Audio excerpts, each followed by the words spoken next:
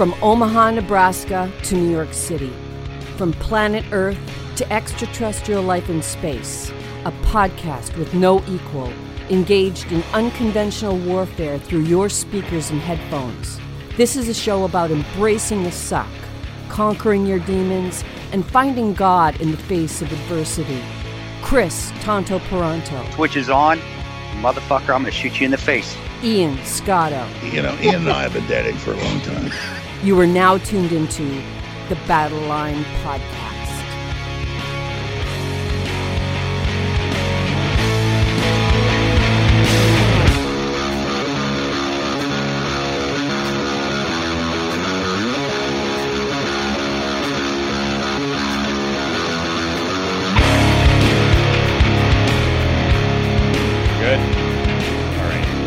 The switch is on, Battle Line Podcast. I may sound a little different because I am actually in studio with Elana Duffy because Elana lives in New York, and when I can actually do this, it's great. But Chris is in Kansas, so we're making this work. Yeah, I'm still ways away from y'all.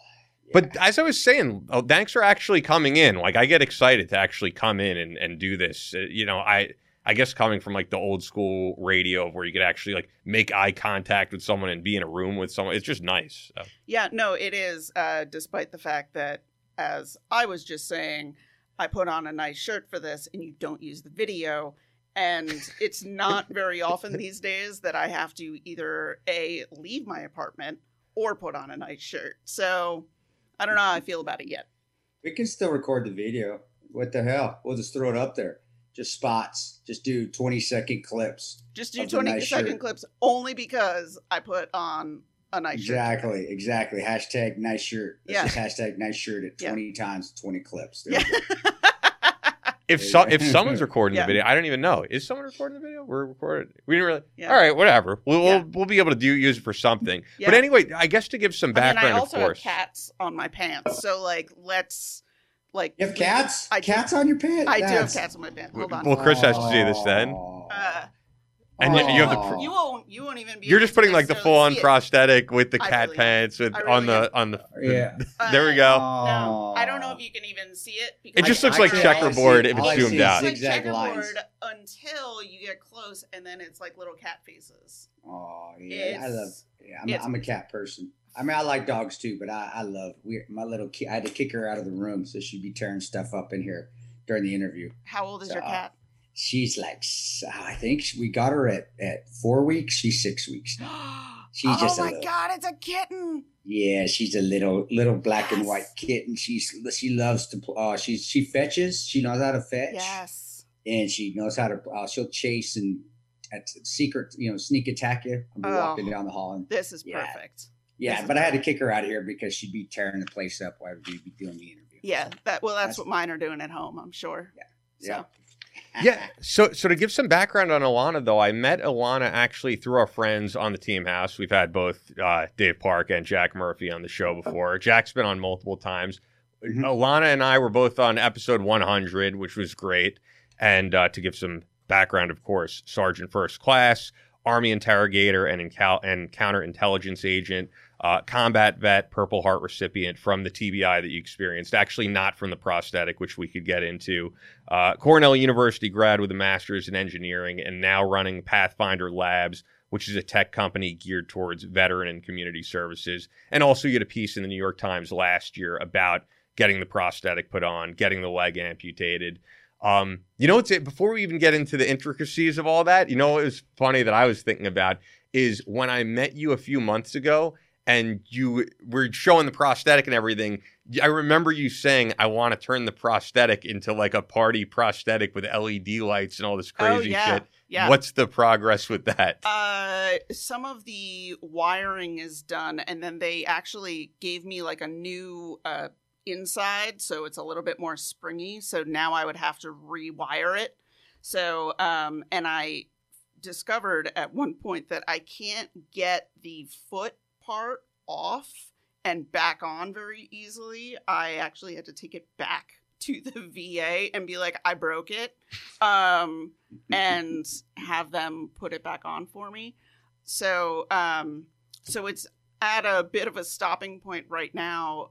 a backup foot that I can use. But no, there's definitely the schematics are done. So this will happen. Nice. That's cool. Yeah, that's cool. Yeah. I want to see what it looks like when it has an end product. When you get an engineer who has been working from home for the past year and a half, and I have a 3D printer, so like I can also make like other casings. It's bad. It's bad. I mean, it's crazy what you could do with 3D printers, because I've seen articles, right, of people who actually did lose limbs and they're able to use their 3D printer to actually print out new things. Not what you have, but something that'll like be a makeshift resolution for the time being. Yeah, and you can make like casings for it and stuff like that. So it's not medically sound or particularly safe, but I've done dumber. So that's good. That's how I lost it in the first place. I do dumb. So yeah. I just want it to be awkwardly silent. That's at least my goal. Yeah. Since I'm away from y'all, so you guys have to just look at each other like awkwardly for 5 seconds, thinking I'm going to say something. I just want to make sure. You know what it is? It's also because Chris isn't in the room, so I want to make sure that I'm not, making this whole interview me asking questions. So. No, hey, dude, I'm good with that today. I talk way too much. You know that. I have to like cut myself down from talking. So I'm just going to be quiet and I'm just going to watch the show. In fact, I feel like I'm watching an interview right now. Not even a part of it. I'm just watching it from afar. Well, I hear that radio silence is the key to good radio. That's exactly. So, So let's be silent for 2 minutes. Just silent. Yeah. No. No. The professional radio guy in the room is like, "Oh God, no, no," because he means it. Well, I mean, with the professional radio background, it's like if it wasn't podcasts, you actually do have the FCC who could step in and be like, you can't have 2 minutes of silence. I remember back in the day, actually, when I had to do. Did they really get pissed off with you? Oh yeah, I mean, you'll get fined. It's the same thing as like cursing on the air that you just have silence. I remember when it was just me in a radio studio back in the day when I was, learning all this in 2006, 2007 and doing music shows. And we actually had CDs. This is before everything was programmed. I would have to put on a song because I was doing a metal show. I'd have to put on a song by Dream Theater, one of those like epic 15-minute songs if I wanted to take a piss, because otherwise you don't want 2 minutes of silence. Yeah. I did a radio show while I was in college. So this is, 2098 to 02 ish, but it was all like punk and ska. So there is like nothing longer than like 3 minutes. Yep. So if we didn't have someone else in there with it, we had like 5 DJs, and I swear to God, like half the time there was still only one person there. And you were like, well, it looks like I am 3 hours without going to pee or anything, because it's all CDs and like the 8-track ads and PSAs and stuff like that. It's pretty great.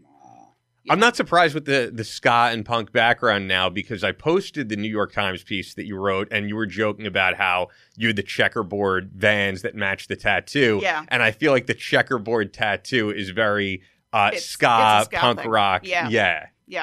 So, the two-tone thing. So, that was me. Instead of going to parties on Saturday nights, I ran a radio show. So super nerd. I've been there. Yeah, I was at the parties listening to the radio show. Yeah. So I said, I'm sorry, I had to be. Sometimes somebody had to. I mean,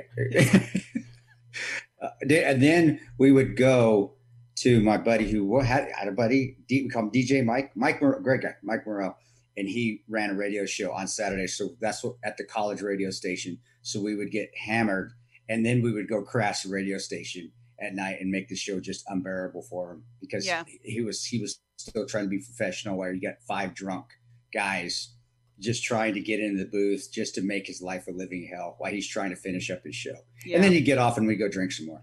Yeah. And that's when he said, I remember I had a buddy that was a DJ. I remember those days where we would go out and he was stuck in the DJ booth or the radio booth, the college radio booth, from 8 till midnight here on Fridays and Saturdays. And ooh, he had Fridays and Saturdays. He got the really good shift. He got the college radio back in the day. That was the cool radio back in the day.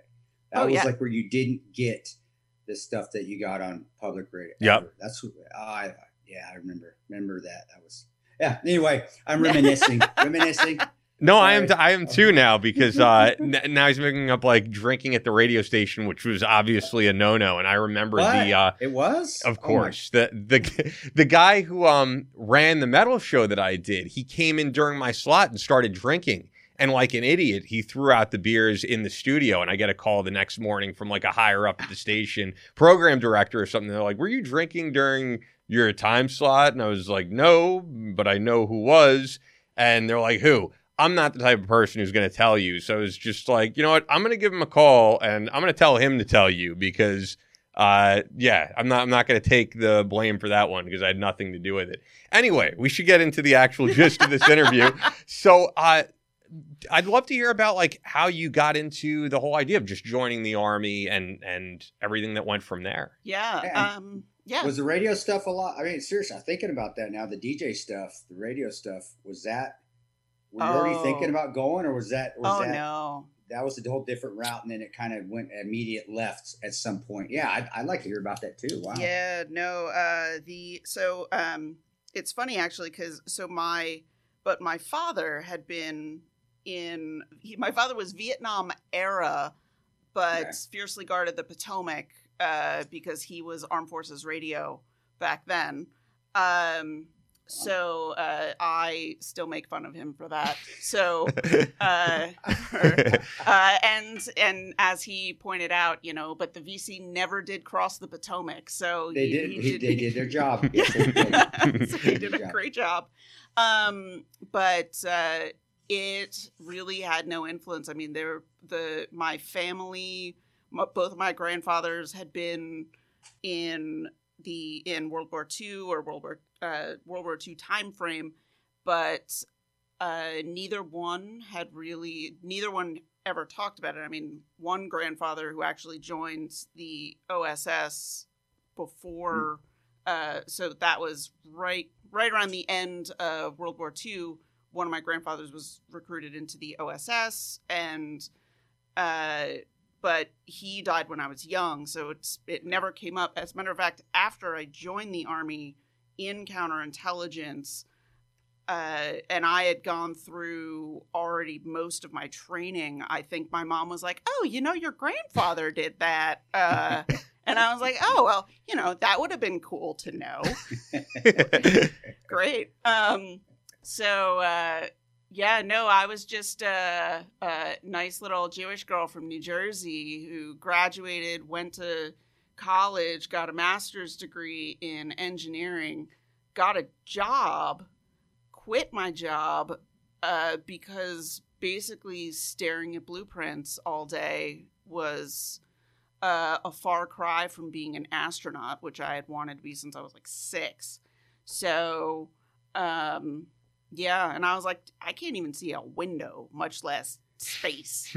So I got to do something else. And originally I was going to join the reserves, and my boyfriend at the time, because it's always has to deal with it's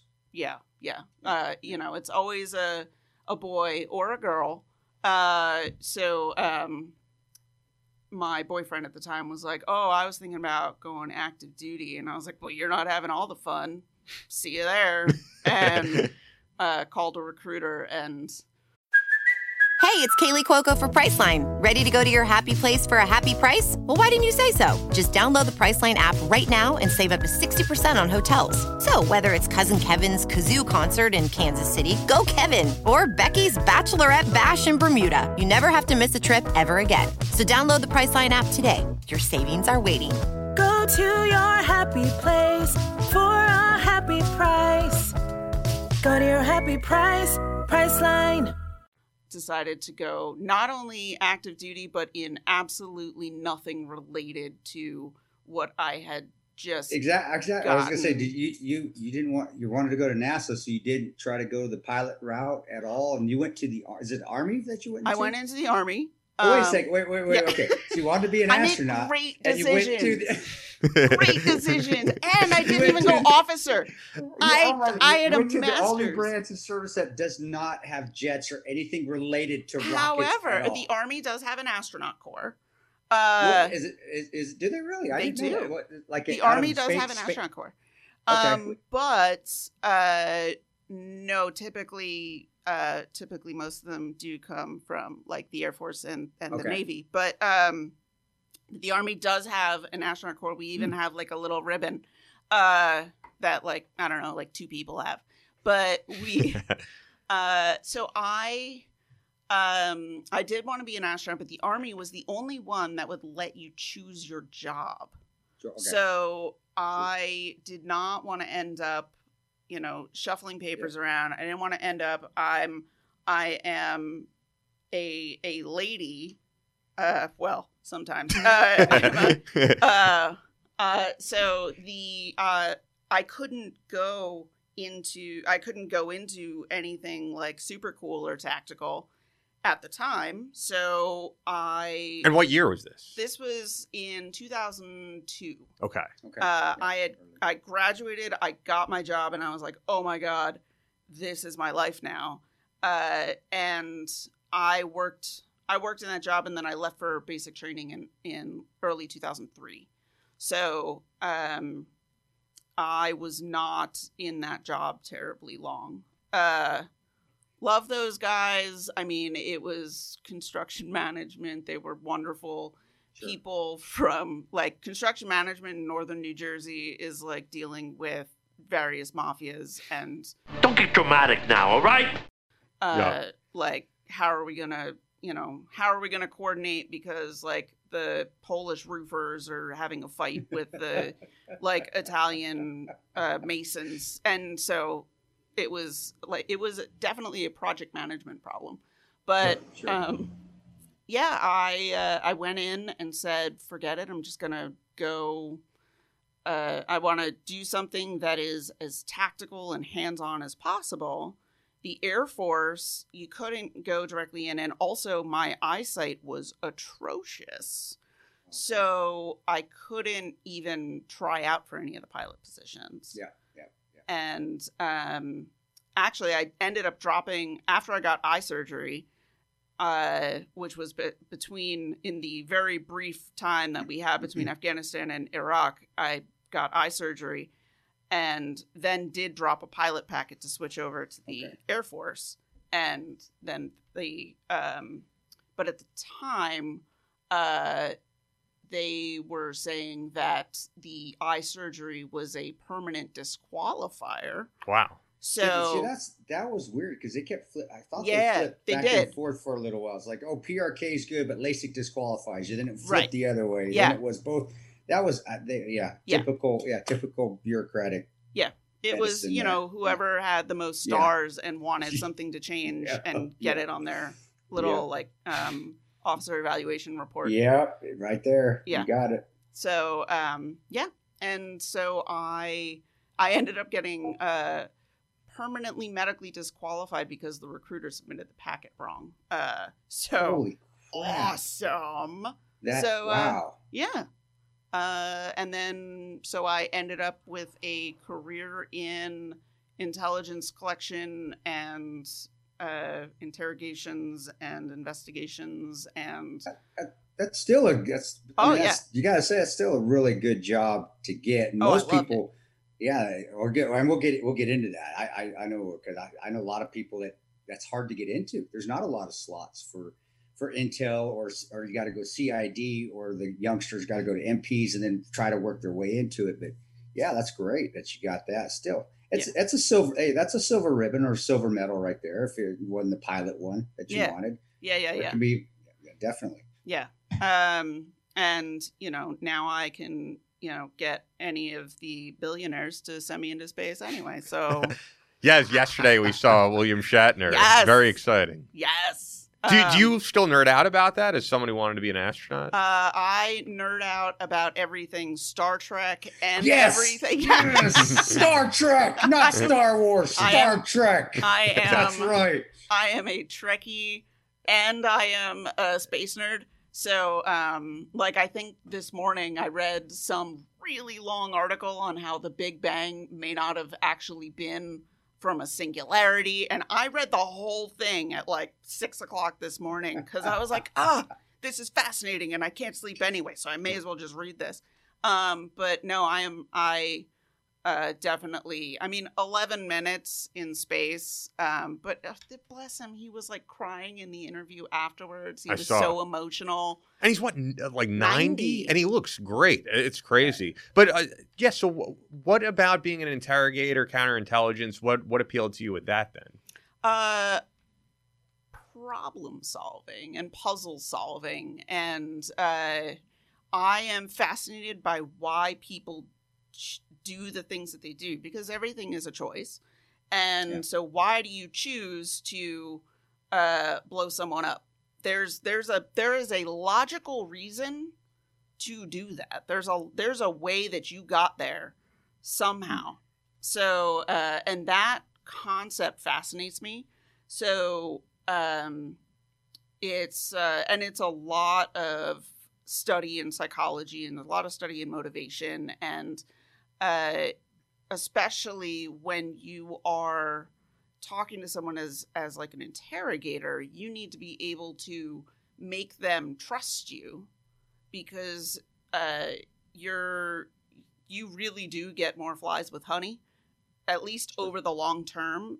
So it's, if you can make them think that you are on their side and your friend, and you guys are buddies and you could play checkers together, because it's really hard to teach chess, then you can get so much more out of them, because they may not tell you well, these are the things that I did, but I can tell you what my cousin did, or what they're planning to do, because as long as you've catered to their motivations and figure that out, it's so fascinating to see where that can go. And I've sat across the table and talked to people who the day before were trying to blow me up, and sometimes successfully, sometimes not, and had to be buddy with them and be like, so why'd you put the bomb in the ground that,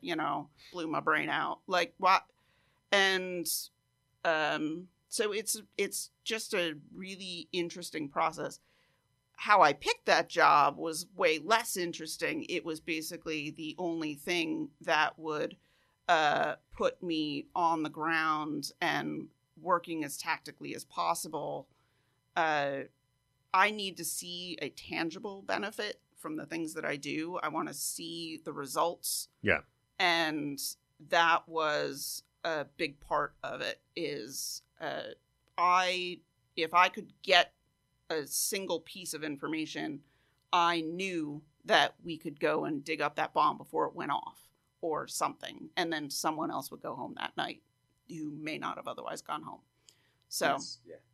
Getting that actionable intelligence is always, I know, is always, from you guys, is always, you see the result. The results, it's always more, what's the word I'm looking for? Makes me happy. Help me out, masters. Help me out, masters. Whoa. There's my Engineering. wait, you're right. I'm sorry. I need numbers. But hey, and I agree with you. The using pain and it is for the person to feel like you're getting even. Yeah, I see it, but people will say whatever they can to get out of that pain. Right. And yeah, I agree. But for the person giving it, especially if you've got a bone to pick, and that's just, that's saying it easy. It feels better to hurt someone to get but even though you may not be getting the intelligence, so being nice and hey, it's a bit manipulative. You got to be manipulative a bit. A bit. When I'm saying a bit, you have to be very manipulative. But I agree. I agree. In the long run, you do get better intel, and you get continual intel. And during that time, you guys are professionally trained at that. Over that time frame, I think you all, I can't. I mean, that's not my realm, but you'll see if somebody's lying to you eventually or not. But I'm going back to basic training on that. How, before we even get to that point, what was that like, and where did you go to, and then did it prepare you at all? Your basic, and then now were they doing AIT at that time, or was it still? Or everybody wanted to do the infantry OSET? But no, we did. For Intel, so I was one of the. Well, I wasn't the last class to go through where you could actually enlist as.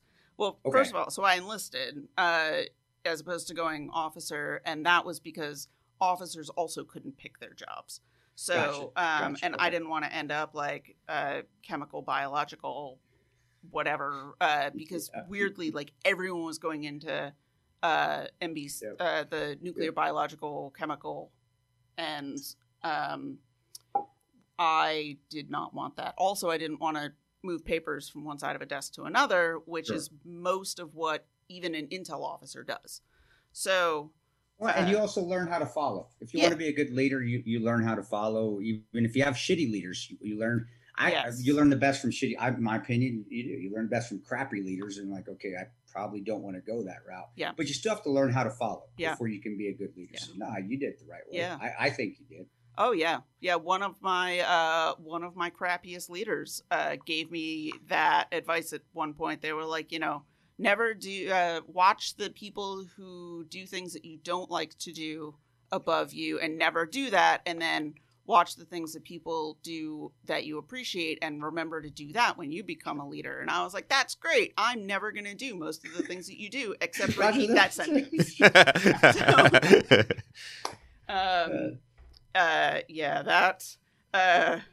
And, then there's all the manipulate, but between that leader and the manipulation, like my therapist is super busy. So, they get benefit out of it too. But basic training. So I went to basic at Fort Jackson in South Carolina, old relaxing Jackson.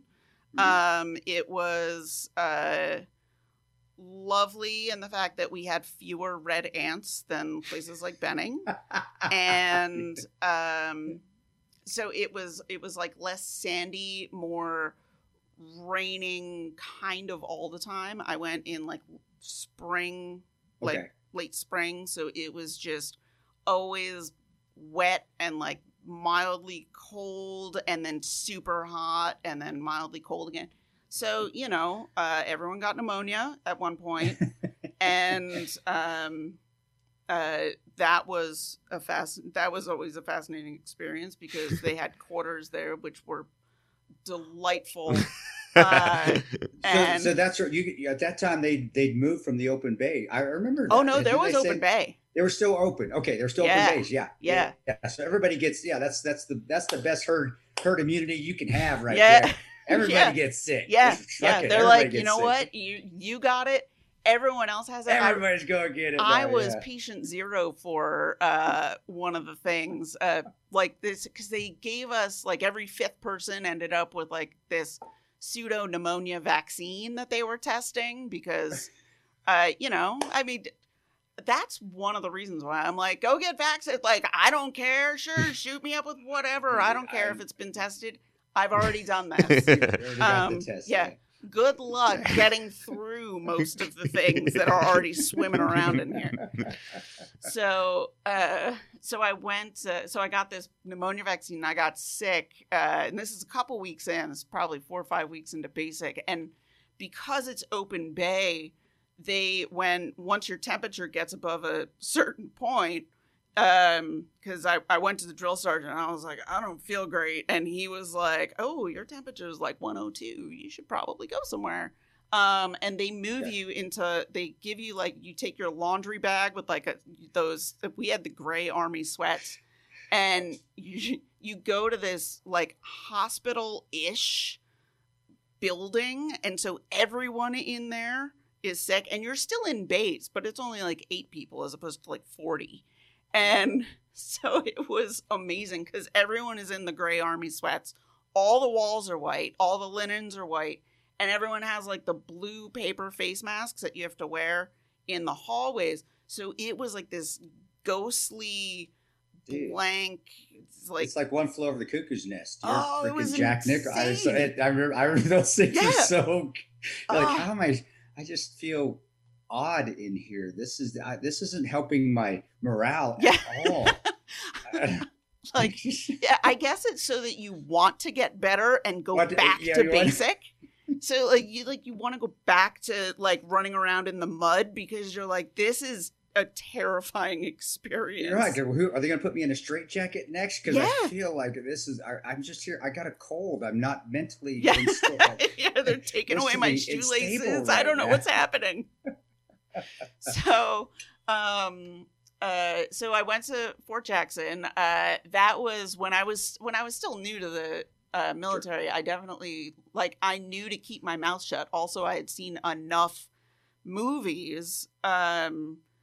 It boggled my mind the people who seemed surprised by the fact that they were getting yelled at basic training. And I was like, did you never watch Did you never see Full Metal Jacket at least one time? Anything. Did you see Stripes? I mean, Stripes, come exactly. on. Sergeant Hulka? Don't you know that? Do you not know Sergeant Hulka? Come on. What? So you better hit them monks, my little babies. Or Sergeant Hulka with the big toe is going to see how far he can stick it up your ass. They yell at you. You're welcome to basic training.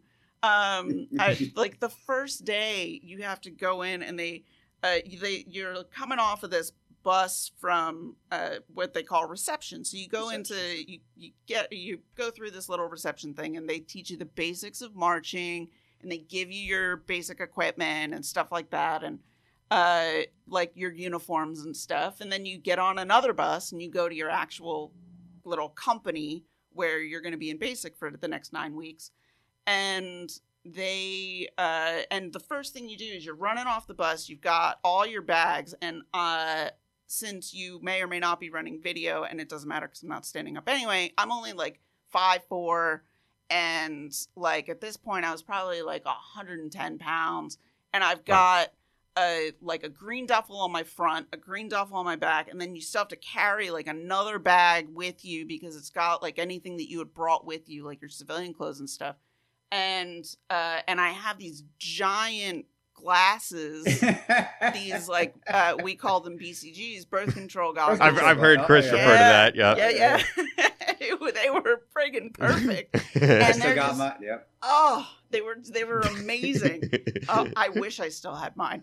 Dude, and let's say they're in fad now. You see people wearing that shit all the time now. Yeah. Even with the iggly brown color. Yeah. They were so awful. God, but they were indestructible. Yeah. And so I've got these giant things on. I had been an absolute idiot and cut my hair short because women have to either have your hair above the collar or you have to pull it back. And I was like, I don't know. I don't want to deal with it for 9 weeks. I'll just cut it like a really short bob.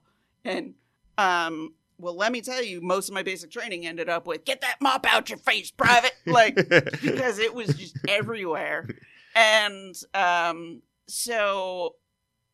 then what you have to do is you have to line, they have these arbitrary tasks that you have to do when you first, you're running off the bus, loaded down with all these bags, and they want you to line up your bags on these white lines that they have put on the grass. And if they're not all perfectly even in line, then you have to do X number of push-ups and then get up and run a lap around all of the bags for 100-something people or whatever it was. And it's an arbitrary task. There's no way to get it right. They're just doing it. And I remember thinking after round 2 of push-ups and running circles, they have to stop before they kill someone. So, how bad could it be? like they can't kill anyone. They'd get in trouble. So it's got to stop sometime. And that was pretty much how I made it through basic was they don't actually want to kill you. Exactly. Yeah. They do. They do. I was always one of those assholes though that just could kept PT in. So I was like, fuck it. I don't care if y'all are. I just, here, I'm not going to be a team player today. I'm going to let you guys all suck. I don't care. I'll keep doing push-ups and sit and like, stop just going down. Stop going. I like, eat shit, guys. I'm going to run fast on this other way. But eventually I stopped doing it. But there were days where I was just like, I'm done. I don't care about, I'm done. Yeah. I'm going to be the ass today, guys. Sorry. Yeah. Well, especially if there was one person who was just getting on your nerves and you were like, no, I'm going to make you suffer. Like, you're going to suffer today. I can do 100 push-ups. I don't care how many you can do. So yeah. Yep. But I do, that's, but they're teaching, to me, they were teaching, hey, even in the best case scenario, you're not always going to be successful. What are you going to do? Yeah. You're going to cry about it. You're just going to suck it up and just keep, and that's what we get, say, embracing the suck. Are you going to embrace the shit? And because it's going to end. It will end. Yeah. It'll end eventually. But are you going to keep doing it till we say it's going to end? And yeah, it's the mindset a lot of people, even myself, had to get through stuff. Is just, it's going to end. Yeah. Just keep going. Keep going. It'll end eventually. And if somebody dies, well, it's not going to be me. But it's going to be it. It's just good. But it's going to be the guy that I wanted to, because I know how many push-ups you can do, and I know I can do more. So, yeah. Because that's the other benefit of being like 110 pounds. I can do more push-ups than like the dude who's coming in there who's not in great shape anyway. Yeah. And he's like, he's got to push more weight. So for sure. And by the time you got used to those boots, you can run too. Lighter people, you can go. You're like, I can go forever. I'm 110 pounds. I get you. It was wonderful being 170 pounds. And not that huge, because I could just keep running, keep running, keep. What's that, Dory? Oh, that's just keep swimming. Sorry, I watched my bad, Finding Nemo last night. Just keep swimming, swimming. I love that movie. I love that movie, especially because like now with only one leg, like if I swim and I'm kicking with one side, and I was like, why am I going in circles? That's cool. You got the fin. Yeah, you got the Nemo fin. All right, hope you guys are enjoying this episode thus far. We're just getting started. There's a whole lot more to get into with this episode. As you can tell, I mean, we're just into basic training. We haven't gotten into a lot of other stuff with Elana, and if you looked at the description, she is a combat veteran of both Iraq and Afghanistan and a Purple Heart recipient. So trust me, there's a whole lot more to go. So keep this episode going. But people always hit me up, actually, between the email and inbox of our different social media sites. And oftentimes, they're like, how could I support the show? Do you guys have Patreon, that type of thing? And really, it's our sponsors that keep us going. So if you want to support us in any way, and you're in the market for ammo, just one of our great sponsors is Fort Scott Munitions. And there really is no more loyal sponsor to this show than Fort Scott Munitions. They've been on board with us since the very beginning, and they are the number one company out there for ammo. So if you're in the market for ammo, which many of you guys are, you got to check out Fort Scott Munitions, and in the process, you are helping out our show. Fort Scott Munitions is a manufacturer of multi-federal patented solid copper and brass CNC spun ammunition. It's designed to tumble upon impact. TUI, tumble upon impact, is their trademark, and it tumbles upon impact in soft tissue. If you go to their YouTube page, or if you go to their, or just even look up Fort Scott Munitions on YouTube, you're going to see what makes their ammo really top notch, what it does, and what they've done to really revolutionize ammunition. So they leave devastating wound channels that tumble upon impact for faster bleed out and quicker incapacitation. This ammunition was originally developed to innovate and improve on the standard of military-grade ammunition design. It was found that not only did the TUI ammunition outperform competitors in the self-defense industry, but it quickly became apparent that it would be a top contender for hunters alike. And you do see a lot of hunters using Fort Scott Munitions right on their Instagram if you give them a follow. With the ammunition being CNC spun, the tolerances are some of the tightest on the market, ensuring that you receive the same results with each pull of the trigger. Fort Scott Munitions is available throughout privately owned businesses in every state. Just click on the dealer locator on their website. You're going to find a dealer right by you. For example, for me, South Shore Sportsman in Merrick does carry Fort Scott Munitions. Although they're, for the most part, sold out of ammo on the website, if you sign up for their mailing list, or even if you check our Instagram, I'll occasionally post that they'll have something available in bulk, like just recently they did. And if you used our promo code, you would get $100 off. I mean, that's a great discount. So beyond that, though, they do have great merch, which you could use our discount code on. So just go to the website and check out what's in stock. And that's fortscottmunitions.com, FortScottmunitions.com, and use the exclusive promo code BattleLine for 15% off your order. Only available to listeners of the BattleLine podcast. Link is in the description. Fort Scott Munitions is a proud supporter of Chris Peranto, BattleLine Tactical, and the BattleLine podcast. FortScottmunitions.com, but make sure you use the promo code BattleLine. And great sponsor as well, Bubs Naturals. If you heard our interview with Sean Lake on the show, you learned a lot about the mission behind the company, the inspiration behind the company, and that is none other than Sean's best friend, fallen Navy SEAL Glenn Bub Doherty. And they put their money where their mouth is, because 10% of the proceeds on all products go to the Glenn Doherty Memorial Foundation, which benefits veteran families, special operations veterans families, kids of special operations veterans who need scholarships or in need for other assistance. So they're carrying on that legacy of the great Navy SEAL Glenn Bub Doherty, who I had the privilege of meeting very briefly, but nonetheless, I did get to meet Glenn Doherty, and I'm very thankful for it. Not too long before he passed away, unfortunately. Now, as for what they do, you've heard me talk about the collagen protein and the benefits of collagen protein. If you're taking a whey protein isolate, or these vegan proteins like pea protein, you're not getting the same benefits that you are getting with collagen, because collagen are those building blocks in our system for hair, skin, nails, elasticity of the skin. So check them out, and MCT oil powder as well, of course, the apple cider vinegar gummies. But you know what? I'll be honest with you guys. I've tried every product up until recently other than the Fountain of Youth formula. Now, I was hiking in the Adirondacks, and my friend George Earhart, who is now a listener of the show and now a believer in Bubs Naturals, who ordered some stuff after listening to the Sean Lake episode, he does not go anywhere, I've learned, without the Fountain of Youth formula, because when we were in our Airbnb in the Adirondacks, he didn't pack much with him, but he did pack the Fountain of Youth formula, and he had me and our other friend have it for our breakfast, along with, you know, what else we were eating. And I love that product now too, because unlike just drinking juice, for example, you're not only getting your daily vitamin C right there, you're also getting the benefits of that collagen protein. And it's got a great taste, that great berry taste, and it's all natural. It's not like these other supplements on the market that are loaded with sugars and all sorts of crap. So check them out, guys. We love what they do. BubsNaturals.com. BubsNaturals.com. Promo code BattleLine, and you'll get 20% off.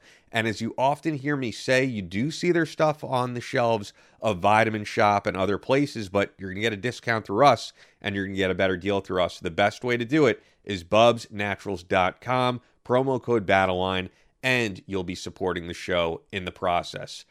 With that, we're going to get back to this great interview that we did. I was in studio, as you know, with Elana Duffy. It would be great to have Chris in studio, maybe when we're in Vegas for SHOT Show, but I'm going to shut my big fat mouth and we're going to get back to it.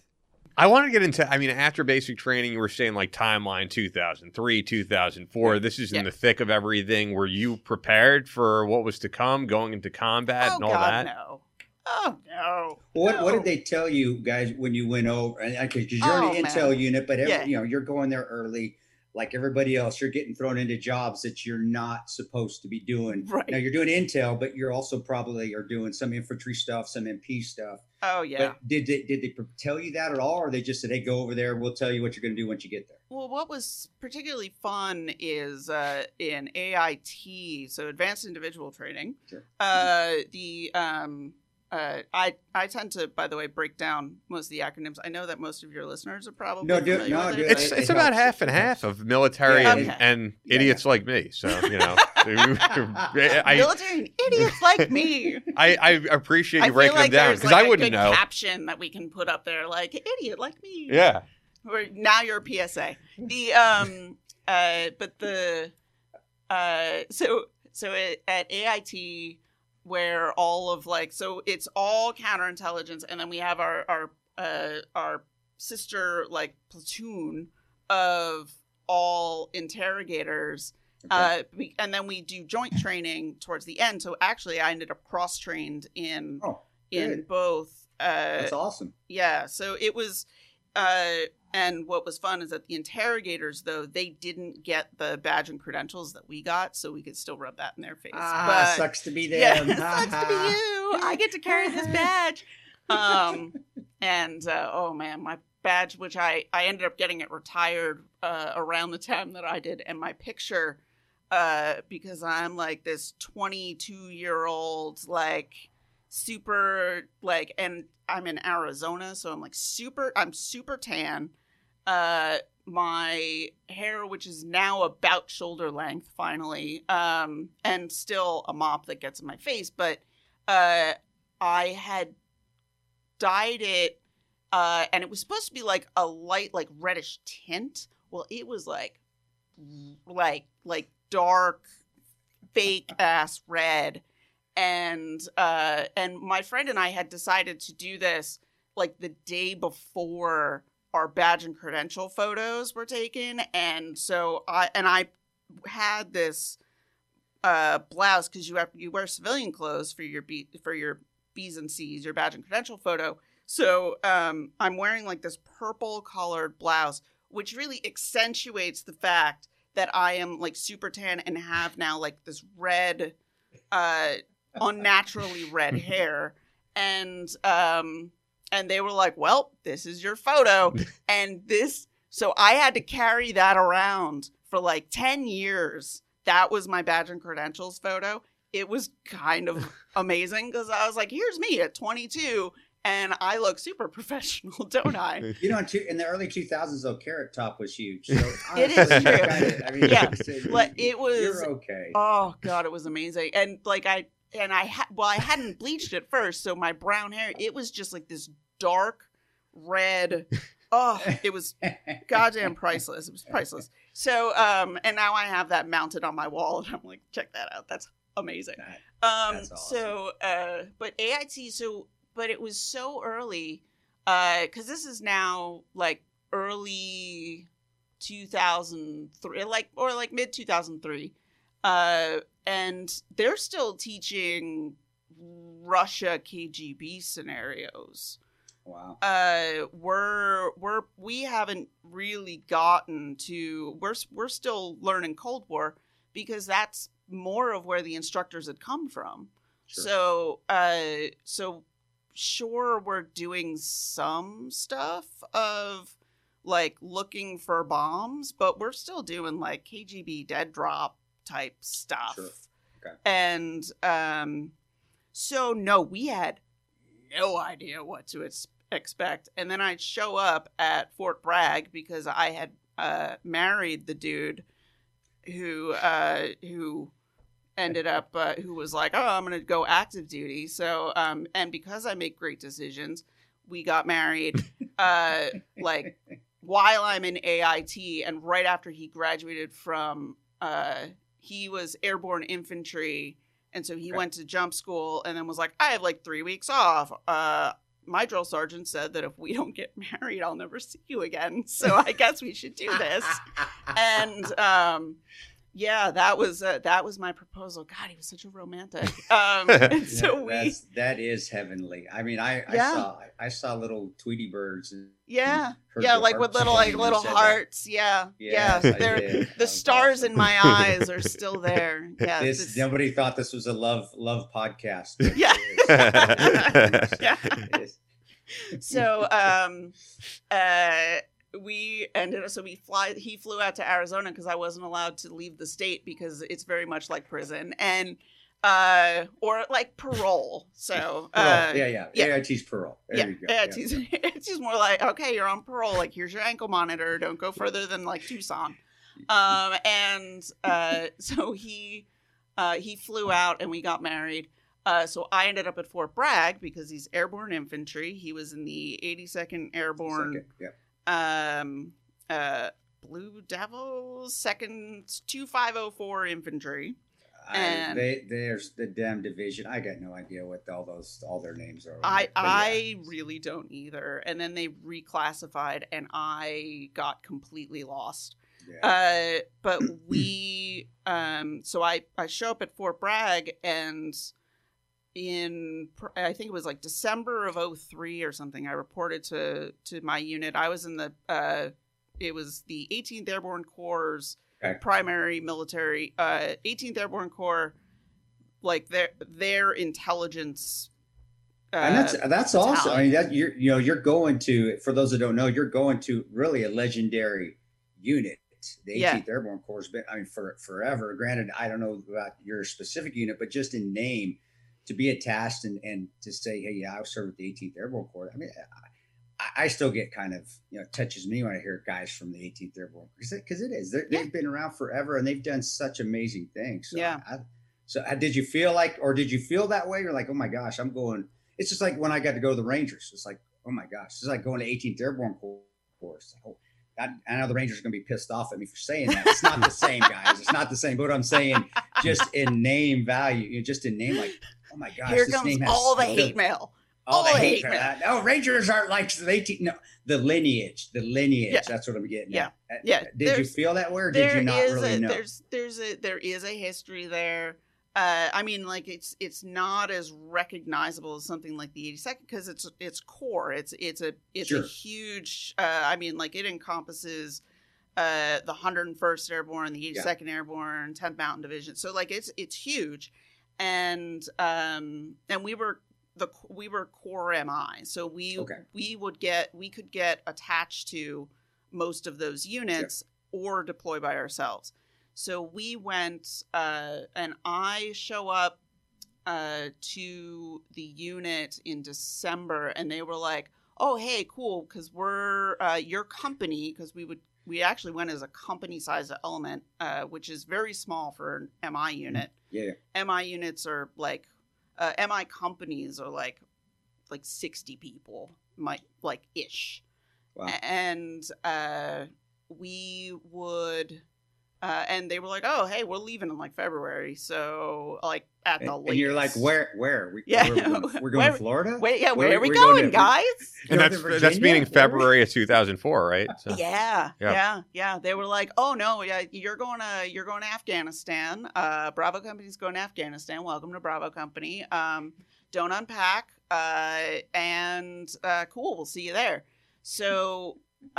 You got like some training, and of course, since I showed up in early December, everybody else went on leave for like all of December. So all of the NCOs and everybody who'd been there before were all on leave, and so you really didn't have a whole lot of. This is what to expect. And then in February, it was, okay, cool, get on the plane. And we took military aircraft the whole way. So it was awesome. We could lay out we had these foam PT mats and we would lay them out. Oh, yeah, the push pads. The insert pads, man. You got to put the push pads down. They were so good. I said that to Eric Prince once. He had a push pad in his house. I was protecting him. And he's like, "What did you call this?" I said, puss pad? Do they not call it puss pads in the Navy? What do they call it? This is an insulin pad. I'm sorry, what? And I took a step, like, Eric's a weird, well, I don't get it. That's a whole nother episode. Anyway, but it was funny that the look on his face is like, it was like, did you just call me a pussy? Because it's what we called them. I'm sorry to see. But anyway, guys, I went off on a tangent. I get redirect. it. Oh no, I get it. And my answer would have been like, well, I mean, you said it, not but me. But on the floor of a C-17 or a C-130, they are awesome. It is so good. Awesome. Like you put that thing on you put that on the floor of this C-17. You put it between the little tracks. Yes. So there's tracks on the floor of a C-17 because it's where they have rollers so that they can roll on like all the equipment or the pallets or the trucks or the whatever. Apparently sometimes seats, but we didn't see those. No seats. There are no seats. No seats. So, and then like you have the I don't know the name for it. The seats that flip down. The net chairs, the little flip down seats, little net mesh flip down seats with yeah. Mesh is probably the word I was looking for. They're like the old school chairs you put out on your lawn back when I was growing up, like my parents had in the 70s that they would drink their beers in, that had the little nylon strips that half your ass cheek would go through like one of the holes. So when you got up, your ass looked like a checkerboard. Yeah. There you go. So those were not comfortable to sit in for like 9 hours. And that was just like Fort Bragg to Germany. And then, and then we ended up, and so you would just lay out your PT mat and, or your puss pad and take your whoopee or your they were called a poncho liner, but like I don't know how there was no hole in the middle, so like how did it line a poncho? But anyway, they're blankets and they're super comfortable, and I still have mine. And when people stay over at my house and they're gonna sleep on my couch, I'm like, here's your blanket. And it keeps you, and I still tell me out, engineer, how do they keep you so warm even when it's -0? And it's just that little thing. It's magic. I think it's got to be some magic in the fibers. It is infused with fairy dust because it is the best thing on the planet. It is. All right. So you get to Afghanistan. Did you? Yeah. You're over there. You're flying probably Bagram. We ended up. So we get to Germany. We get delayed in Germany because it's winter, so there's a blizzard. And then we end up over in. And then we flew directly from Germany down into Bagram.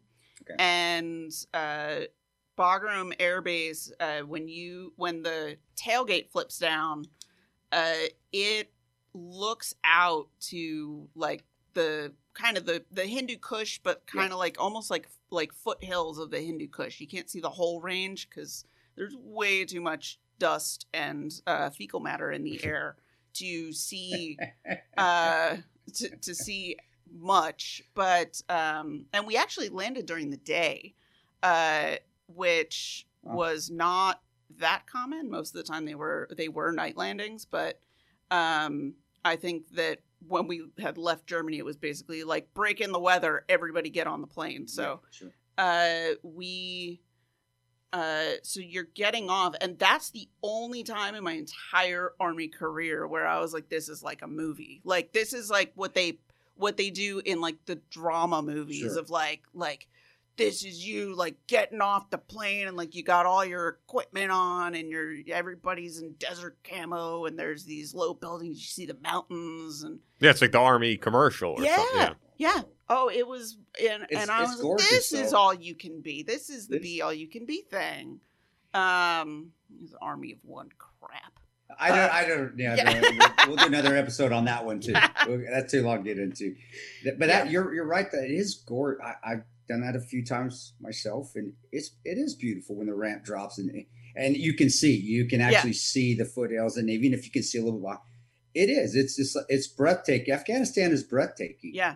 It's a beautiful, beautiful country. It is. It is just so bad that nobody will ever fucking see.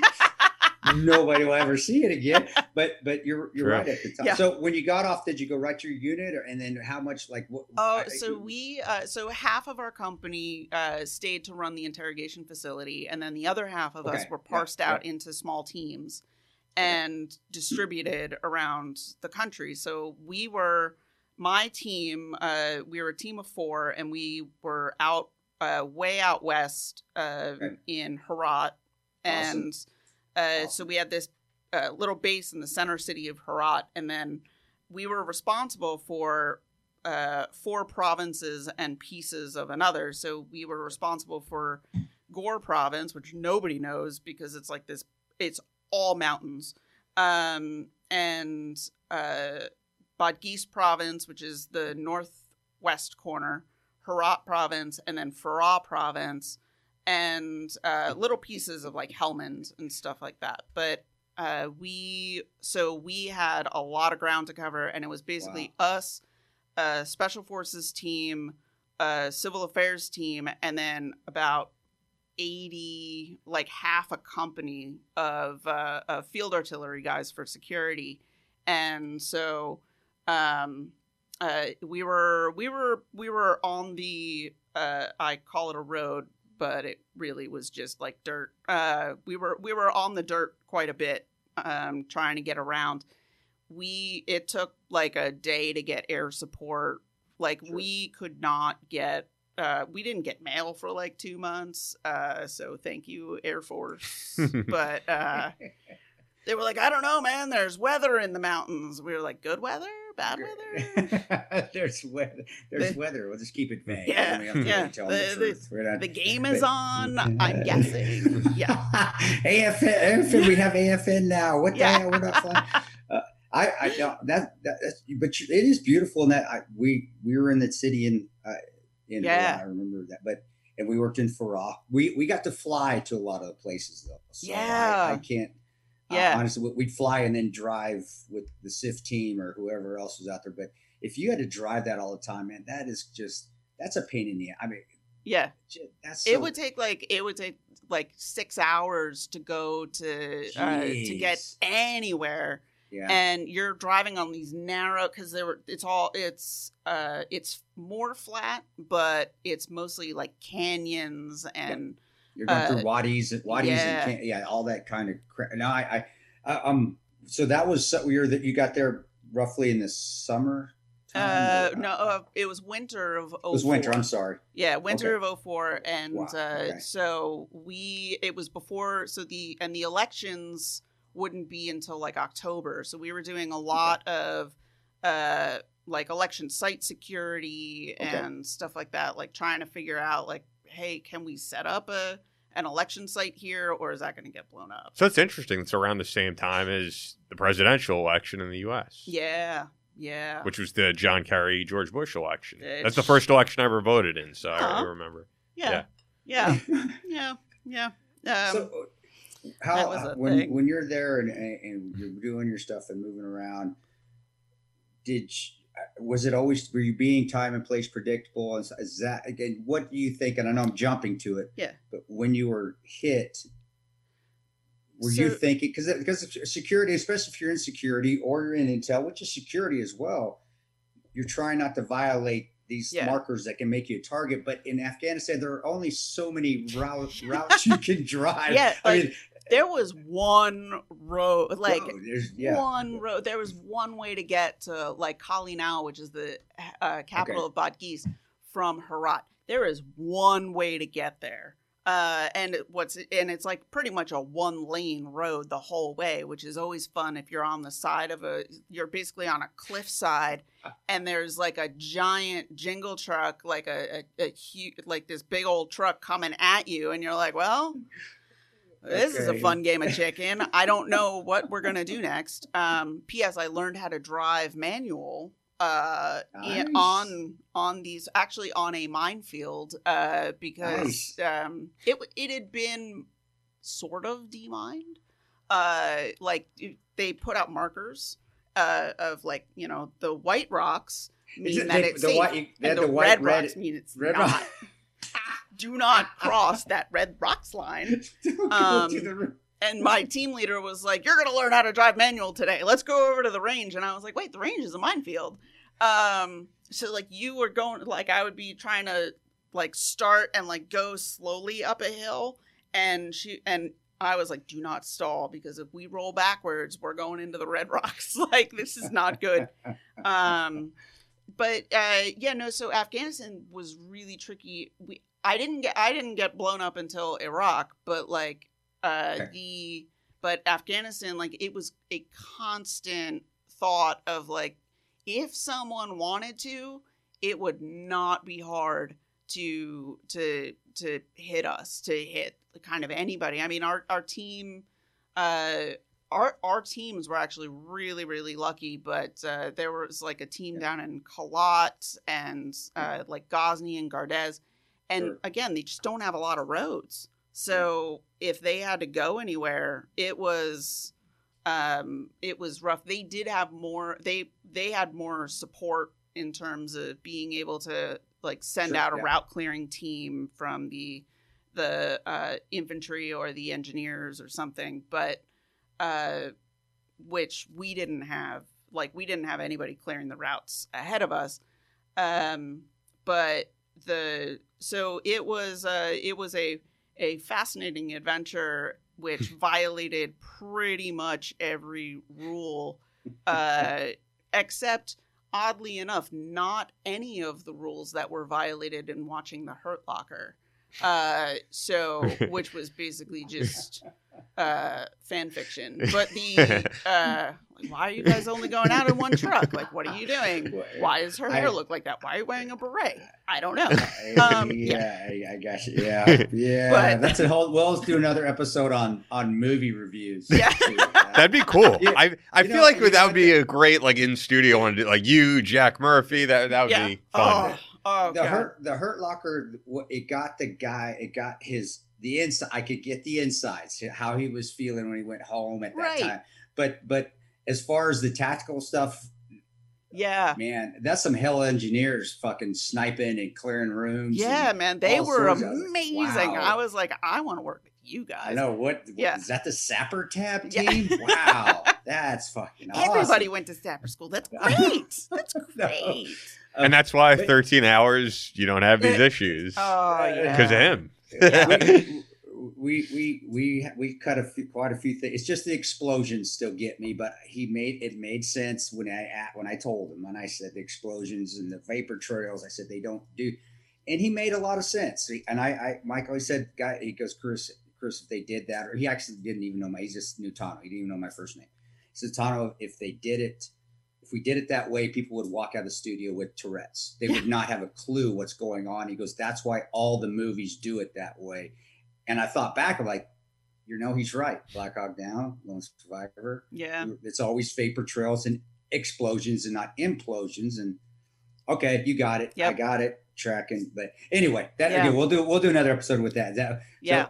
Oh yeah. No, I actually, because it was so early that we didn't you don't have phone cameras, you don't have any of that. Yeah. So I had like a little I think we had but they were crappy, right? Or you wouldn't have them on. No, this was 2004. So we still had flip phones or the little Nokia phones that you could play Tetris. Yes. On, the black. Okay. Because I'm remembering when I went to college once again, 2006, there were videos that came out, and Chris and I have talked about it. Like the videos that came out from the military around that time, the ones that went early viral, were always like the negative stuff, and that's just how the internet is. It's like, remember the kid throwing the dog off the cliff and all that shit, which I'm sure is very rare, but it's the stuff that the media grabs onto. Yeah. But anyway, I mean, I'm on another tangent here. But help me out with that though, because at the beginning that's when the terrorists were already beyond us on propaganda and using social media. They had their own website. I forget what they were called. You could search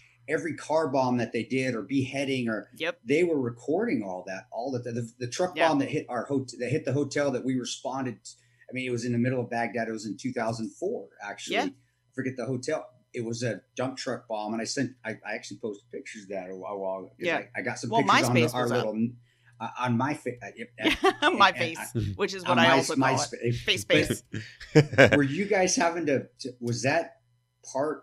Did it delve into that? Were you guys watching? Because to me, that's intel. Were you guys watching that? Were you guys doing anything So that to try to? That would have been more like the OSINT stuff, the open source intel folks that would watch that. But we would kind of, we were so remote that, I mean, it was really tough for us to, like, we didn't have regular internet. We didn't have regular anything. We could call back on the sat phone, or and we had to send our reports.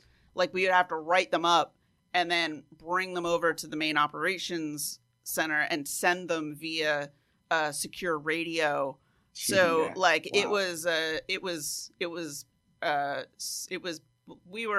we were very much behind the times, and I had all I had was like this little digital, because at least I had a digital camera, but which some people did not, because we're also I don't know, we're old people, so we the little Nokia camera with the little SD card. And, and it would only take it was 256 megapixels, and you're like, whoa, I can take all the things. It's crazy how quickly it's all changed. I all of us kind of feel old because we grew up in a totally different time. Oh man, I remember actually, speaking of EOD came out, they would only the explosive ordnance guys would come out once every 6 months, and they would just amass all of the stuff that we had found. And so they would mass it all out actually on the same range area that we would go and shoot at, and I learned to drive on. Maybe they also cleared some mines while they were out there, but they would pile up this huge pile of all these munitions that had gotten dug up, and we were probably half a click. We were in a little tower so it was about half a kilometer away, and I go to take a picture of it, and the blast wave that hit us closed my stupid little camera, because the lens comes out on those, for those who remember those types of cameras. I remember. I'm old. I remember. That's you all we had slide open the thing, and it zooms out, and you're like, oh, this is the coolest thing on the planet. And, I remember. Yep. Oh, I love that thing. It never took pictures after the same. It closed it. It hit it so hard that it impacted the camera, and it closed it, and it never worked the same after that. And I remember thinking at that point, these can't be good for you. These blast waves cannot be good for you. Because if it hit hard enough that it closed my camera, and it made all of us step back, this can't be healthy. So this is because I know that you said Iraq was your big accident. This is still Afghanistan, and we just had no idea. But the incident that left, because I want to make sure we get into your leg and everything. And but I will run on forever. So it's all right. But the incident that left your leg basically dead weight, because we could talk about that, where it wasn't amputated anywhere near immediately. We were amputated years later. That's the same incident as the TBI? No. Okay, so let's get into both. Then. All right. So I leave Afghanistan. Did you do a year, or were they still doing 12-month tours or 6-month tours? It was 6 months. So we were rotating in and out at 6 months, because we were offset from the main folks. So we actually saw the transfer from 10th Mountain was running the country at the time, and then 25th ID took over. Okay.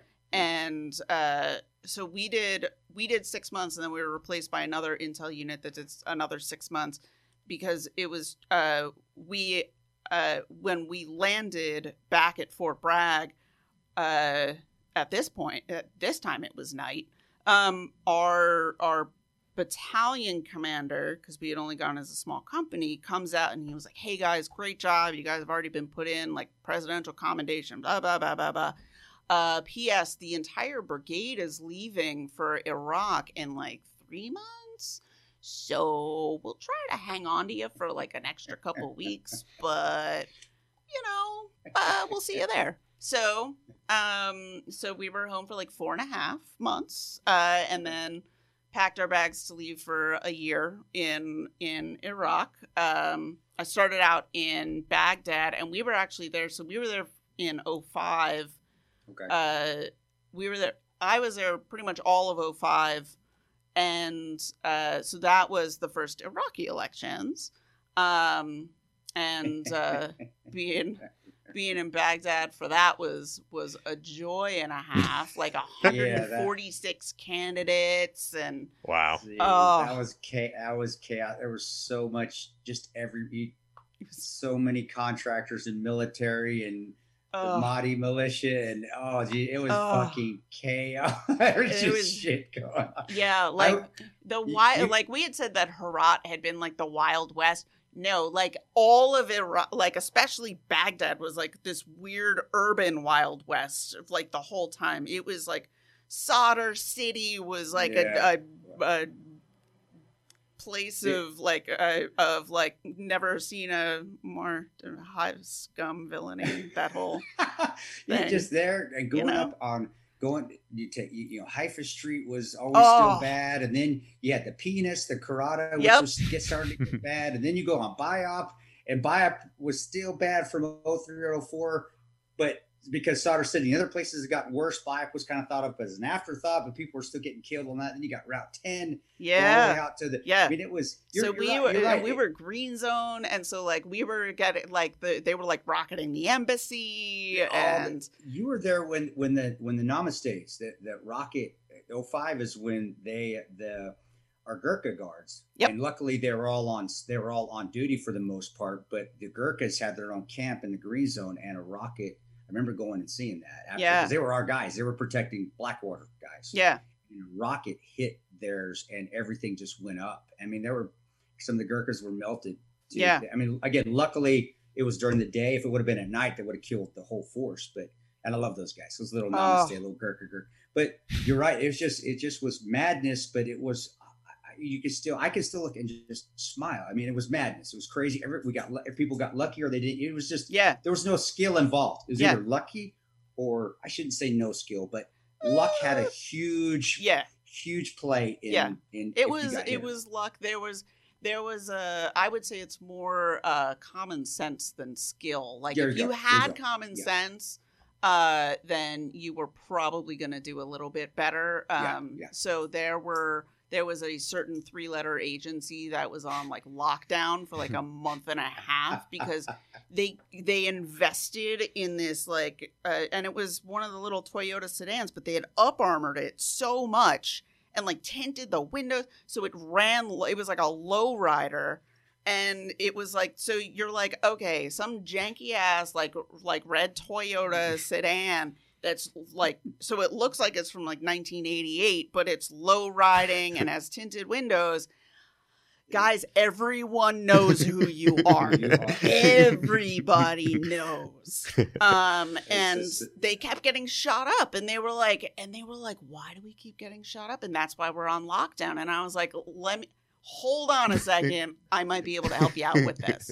Because you can dress up in your like wearing the little dish dashes and grow your beards out, boys, but you still look like a white dude with a beard, and you look like you're healthy. If you stop eating vitamin C and you get scurvy and you start to shrink up, then you might blend in. Especially like the blonde dudes who were like white blonde hair with the huge beard. And I'm like, and they were like, I wear the beard so that they'll have to at least take a second look. And I was like, yeah, they're wondering what a friggin' blonde guy is doing. Rolling around. The hashtag it's second look. I hated hearing that shit from guys. Like, they're going to have to take a second look. And by that time, I'll get under my 8 pairs of man jammies that I have on and get to my, it's like, dude, you're white. Just go with it. You don't, just figure something else out. Stay in the car. Stay in the car. It's like if you have them come up to the window like they're hookers. I don't care. It doesn't. And get out of the gym. You don't need to be in the gym 8 hours a day so you look like Arnold Schwarzenegger. Have you noticed nobody looks like Arnold Schwarzenegger out you are not going to wrestle them to the ground. You're okay. It's like start smoking, start eating shitty, stop working out, and there you go. Yeah, and put some go put some Soul Glow on your face. Yeah, do something like you. There's got to be something you get. Anyway. So anyway, Baghdad, we digress. I'm with you. I'm with you. Baghdad was lovely. The green zone was the embassy was still out of the old Republican palace. So they had hung a sheet over the giant self-portrait of Saddam. But the gold toilets are still there. Like it was a fascinating look at the Saddam culture. But and I was working both. So I was working election and walk-ins and international security, embassy security types of intel gathering type of thing. Yeah. And then I also was kind of moonlighting for the embassy or the State Department's hostage working group. Okay, sure. Which was basically like some contractors, a State Department guy, and they were like, we don't have an intel asset. And I was like, someone who can go and get intelligence. And I was like, what? I'll do it. Yeah. So I would start moonlighting for them. So I basically would come off the gate from having talked to somebody about how they're getting, sniped while waiting online to come in and tell us that they're getting sniped while waiting online. And we and then would go over and work with the hostage folks for a while and be like, so this is what's coming out of the interrogation facilities, and this is what's coming out of the people that I'm talking to, and I'm able to ask them things about oh, well, how is Sadr City right now? Oh, you're telling me that the 19th Revolutionary Brigade is still kidnapping kind of everyone. Internationals, local nationals, it don't matter. They'll just take you off the street. So cool, let's run them down. And you're welcome, ISIS. We helped run them out of town so that they could come up and staff you guys. So I expect a fruit basket or something. At least a fruit basket, or at least some baklava. Come on, everybody gets baklava. Can we have a little bit? Yeah, for real. I don't understand. Al Qaeda in Iraq and Al Qaeda Maine had a fight. They didn't like AQI anymore, so AQI. And then when we started running people out of Baghdad, they all went north into Syria and became Daesh, ISIL, ISIS, whatever the hell they call themselves now. And, so we gave them staffing. We were their HR team, essentially. Or really the recruiters. And it'll always, I wish to say that it will be a forever war, but yeah, I tell people is this ever going to, no. I don't foresee it's just not going. Whatever we destroy, they'll change the name to something else, or it'll. It's kind of like officers in the OERs, man. They're going to keep changing their name or acronyms. They're going to change their name. Yeah, it's going to change the acronym to something else. Yeah, it's funny. They're all going to end up in berets next. Just no more. The Army already took our black berets. All right, don't take the tan ones. All right, leave the tan ones alone. Well, I think they got rid of it, and then they got rid of the beret, but I think you can still wear it in certain. I don't have any idea because I always hated that damn thing. Because you have to sheep it and you have to wet it and then you have to shave it and then you have to put it on a lamp so it keeps the right shape while it dries. You got and if you haven't, you got to cut the cardboard too. Yeah, you have to cut the cardboard out because if it doesn't look like otherwise it looks like a chef's hat. Yeah. So anyway, okay. So you're in Iraq. So I'm in Iraq. Going back to Iraq. So I'm in Iraq. And the election time too. Yeah, that was where they were hitting most of the stuff. They were hitting that was the hot places you didn't want to be. Was at the election, where they were doing the actual Oh yeah, and we were, and of course, you know, like at the green zone, we had like 4 election sites, like all like right. at the edges of the green zone. So like that was amazing. And so we do the elections. I'm still working the hostage stuff, and then like we were there for, and that was like the height of all of the international kidnappings. So so that was super fun. And then actually my main unit found out that I was moonlighting and were not super pleased because the State Department actually requested that I be given that, like, that I be assigned as an asset to the State Department. And so my command, my brigade command was like, what is this I was a specialist. I was junior enlisted. I had been in the Army for like less than 2 years. And they were like, what is happening? And also because I'm a girl, who you sleeping with? But you know, whatever. It was water under the bridge. That was hedonism at that damn. I remember, and it was fucking the stories of the infrared seeing stuff going up on the roof from the. I saw it was straight up. It was hedonism. Bananas. It was bananas. However, I was not sleeping with anyone to get a job at the State Department. But actually, yeah, why would you? Maybe to get out of the State Department. I know, right? Not to get into it. I know. God, no. Oh. One of them was like a seal, and I was like, ugh. The ego. Yeah. I threw up in my mouth a little. Yeah. Yeah. Yeah. No, there were some super fun times there.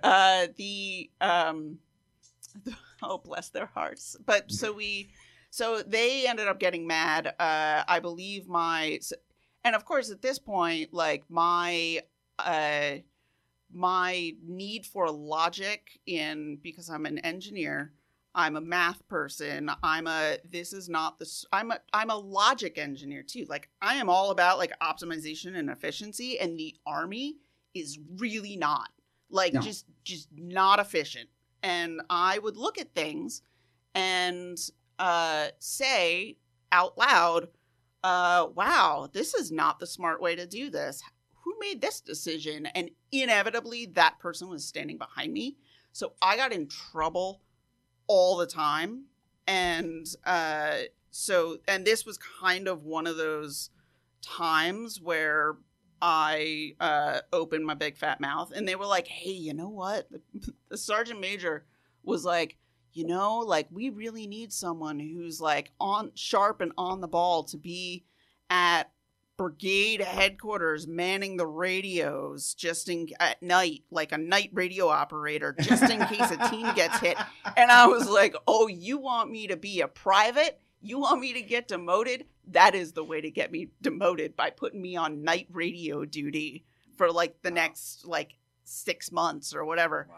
And so they were like, okay, no, like you are a good intel collector, having, you know, like just taken down a friggin' the 19th Revolutionary Brigade operating out of Solder City and stuff. Like they were like, okay, like we won't totally screw you over. We'll send you to another team. So they sent me north to Balad, where I could still be supervised to under our battalion headquarters, but still operating on a team. And I was attached to the infantry unit that was doing the patrols and the checkpoints and the everything out of there, and that's how I ended up on the road to get blown up and accidented and all of this stuff. So so that summer, the summer of 2005, I had actually gone out. I was helping out one of our other teams, which was trying to figure out why the oil fields kept getting attacked. Like, here's a clue, guys. It's probably the insurgency, but I don't know. We'll go ask around. And so we went to we were out at one of the oil fields, and then as we were coming back to actually get the helicopter back down to Balad, there was slow traffic on that, and there's one main road that really goes Baghdad all the way up through the middle, and then up to like Mosul and that area. So we were on that road, and there was one of those Toyota sedans weaving in and out of traffic. We thought it was suspicious. They had been the guys our convoy. I was in the lead truck in the convoy. They were blowing the whistle, fired the warning shots, like all the trying to get people to move out of the way, because we were actually behind a truck full of like workers leaving the day. So there was probably like 8 people in the bed of this truck, and then that car weaving in and out, and we couldn't see around anybody. And because the convoys all move, like 40, 50 miles an hour, however much the add-on armor of these, because we were not in the days of the MRAP or even like factory mounted armor. It was like, what can you weld on? And like we were getting like commercial rhino liner and trying to spray it on the floors so that in case you got blown up, maybe it would get caught in something. Yeah. And then just bad luck. The car weaves in. It was not a vehicle. It was not a VBID like we thought it was, but car weaves in,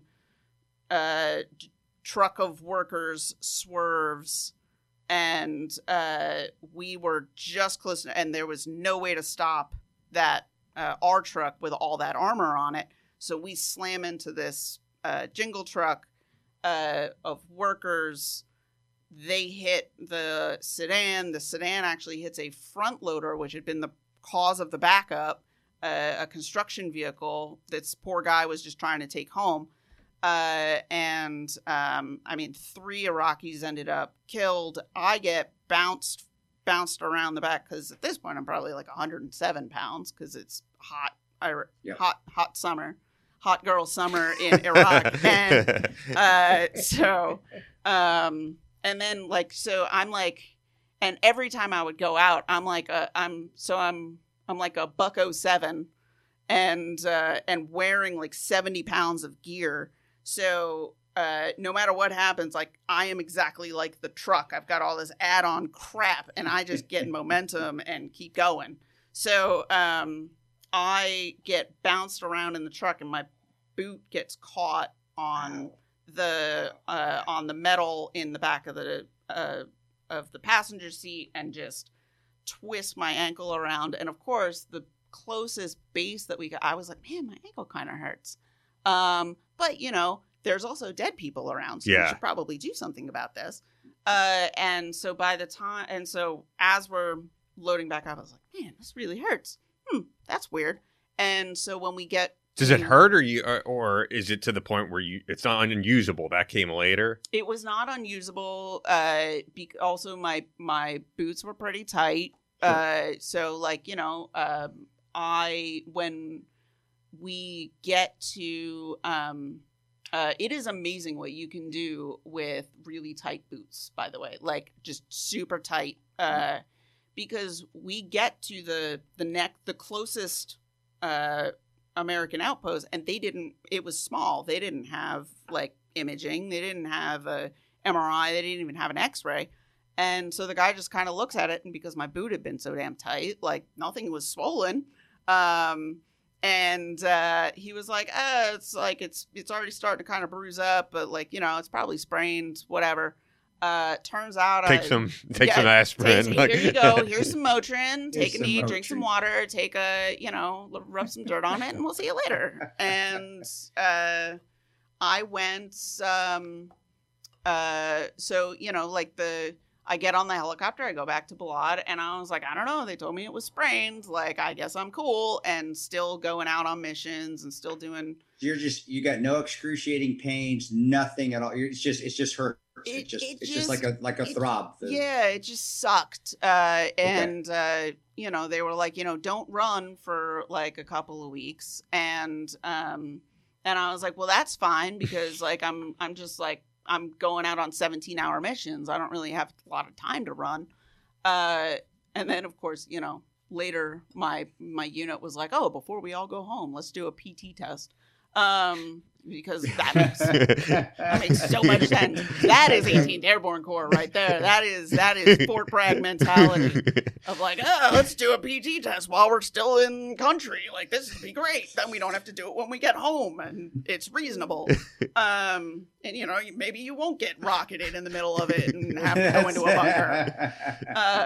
I was like, we get incoming like several times a day. Like, if we're on this PT test, like, there is a chance that during the 15 minutes that everybody's running a circle around the block, that we might get rocketed. Who knows? What do you do then? Is this in the regulation? I don't know. So we, and that really stunk. And that's when I was like, wait a minute, maybe this is more than a sprain. Okay. Other than that, I'm still just tying my boot really tight and, taking some pills and going out on 17-hour missions. And, I just have the giant Samoans from the 142 Infantry kicking the gates and the doors and stuff like that. Cause they would leave like size like 19 boot prints on these doors. And it was amazing. I love those guys. But and then, so maybe 2 weeks later, so I'm still like limping around. And then 2 weeks later, I had just talked to a guy maybe a week before who had told me, hey, on this road, in the next like week or so, there's going to be a string of roadside bombs, string of IEDs. All right, cool. Report that up. Here's the approximate locations. The route clearing guys found 2 of them. And so we found the third the hard way because, or as I like to say, we actually found it the easy way because like nobody had to dig it up. It's like when I was talking to one of the British disposal guys who he had lost both of his legs and he was a part of the bomb disposal unit, and I was like, how good at your job were you? And he was like, actually, I mean, we found it. So, and by the way, it's like that. I have to point out, between you being like very joking about losing your leg, and it's so military humor. It really is, which I've realized from being around people like you, Chris, and people like Mike Schlitz. Like, you are not at all embarrassed about this injury. Like, you're proud of what you did. I will. I get like small children who like are staring at my leg, and I will take it off and I will take off my foot and hand it to them. That'd be good for Halloween. Oh, Halloween is baller. I actually just went to Pirate Day at the Ren Fair, but I saw the pictures on Instagram at Lanner Pants on Instagram. Do you have a wooden prosthetic like a pirate leg? I don't. You should get one. If you don't, you need to get print one. I'm gonna print one. I was actually going to use my rock climbing foot is actually about a third of the size of a regular foot, so I can just make a casing that goes around that. And it's a peg. Cool. Nice. And I mean, I nicknamed my friggin' leg Peggy. It's a thing. Yeah. So yeah, getting back to of course. So the bomb goes off. We find it. Which and it was like a little bit later when I was like, wait a minute, like what was the grid for that? Like, hold on a second. Reference back in my notes. Oh, I told you. You weren't on the route clearing team. The route clearing team had already cleared. Route clearing had found 2 out of the 3. So for some reason, why did your command sit? Besides, they just said, "Don't give me." I know the comment. I get it, but what was the mission that you had to accomplish to go back out on that road on that specific day, knowing that you had intel that had already been actioned? That, hey man, there is. She was spot on. We found 2 IEDs. And it wasn't a science back then. It's still not a science finding them all. Why on earth did they send you back out on that fucking road? That's ridiculous. Again, we're past ridiculousness. We're into ridiculousness. Well, that's just dumb. We could get into some of the failures of how intel gets passed around. Was there another person you had to go talk to, or was there some we got to go talk to this guy on this fucking day? Who gives a shit if there's supposed to be IEDs and they already found 2? Let's go to put them out on the. Was it that important? They couldn't have waited. The logic must have been something along the lines of maybe they just never got around to placing the 3rd one, something like that. Because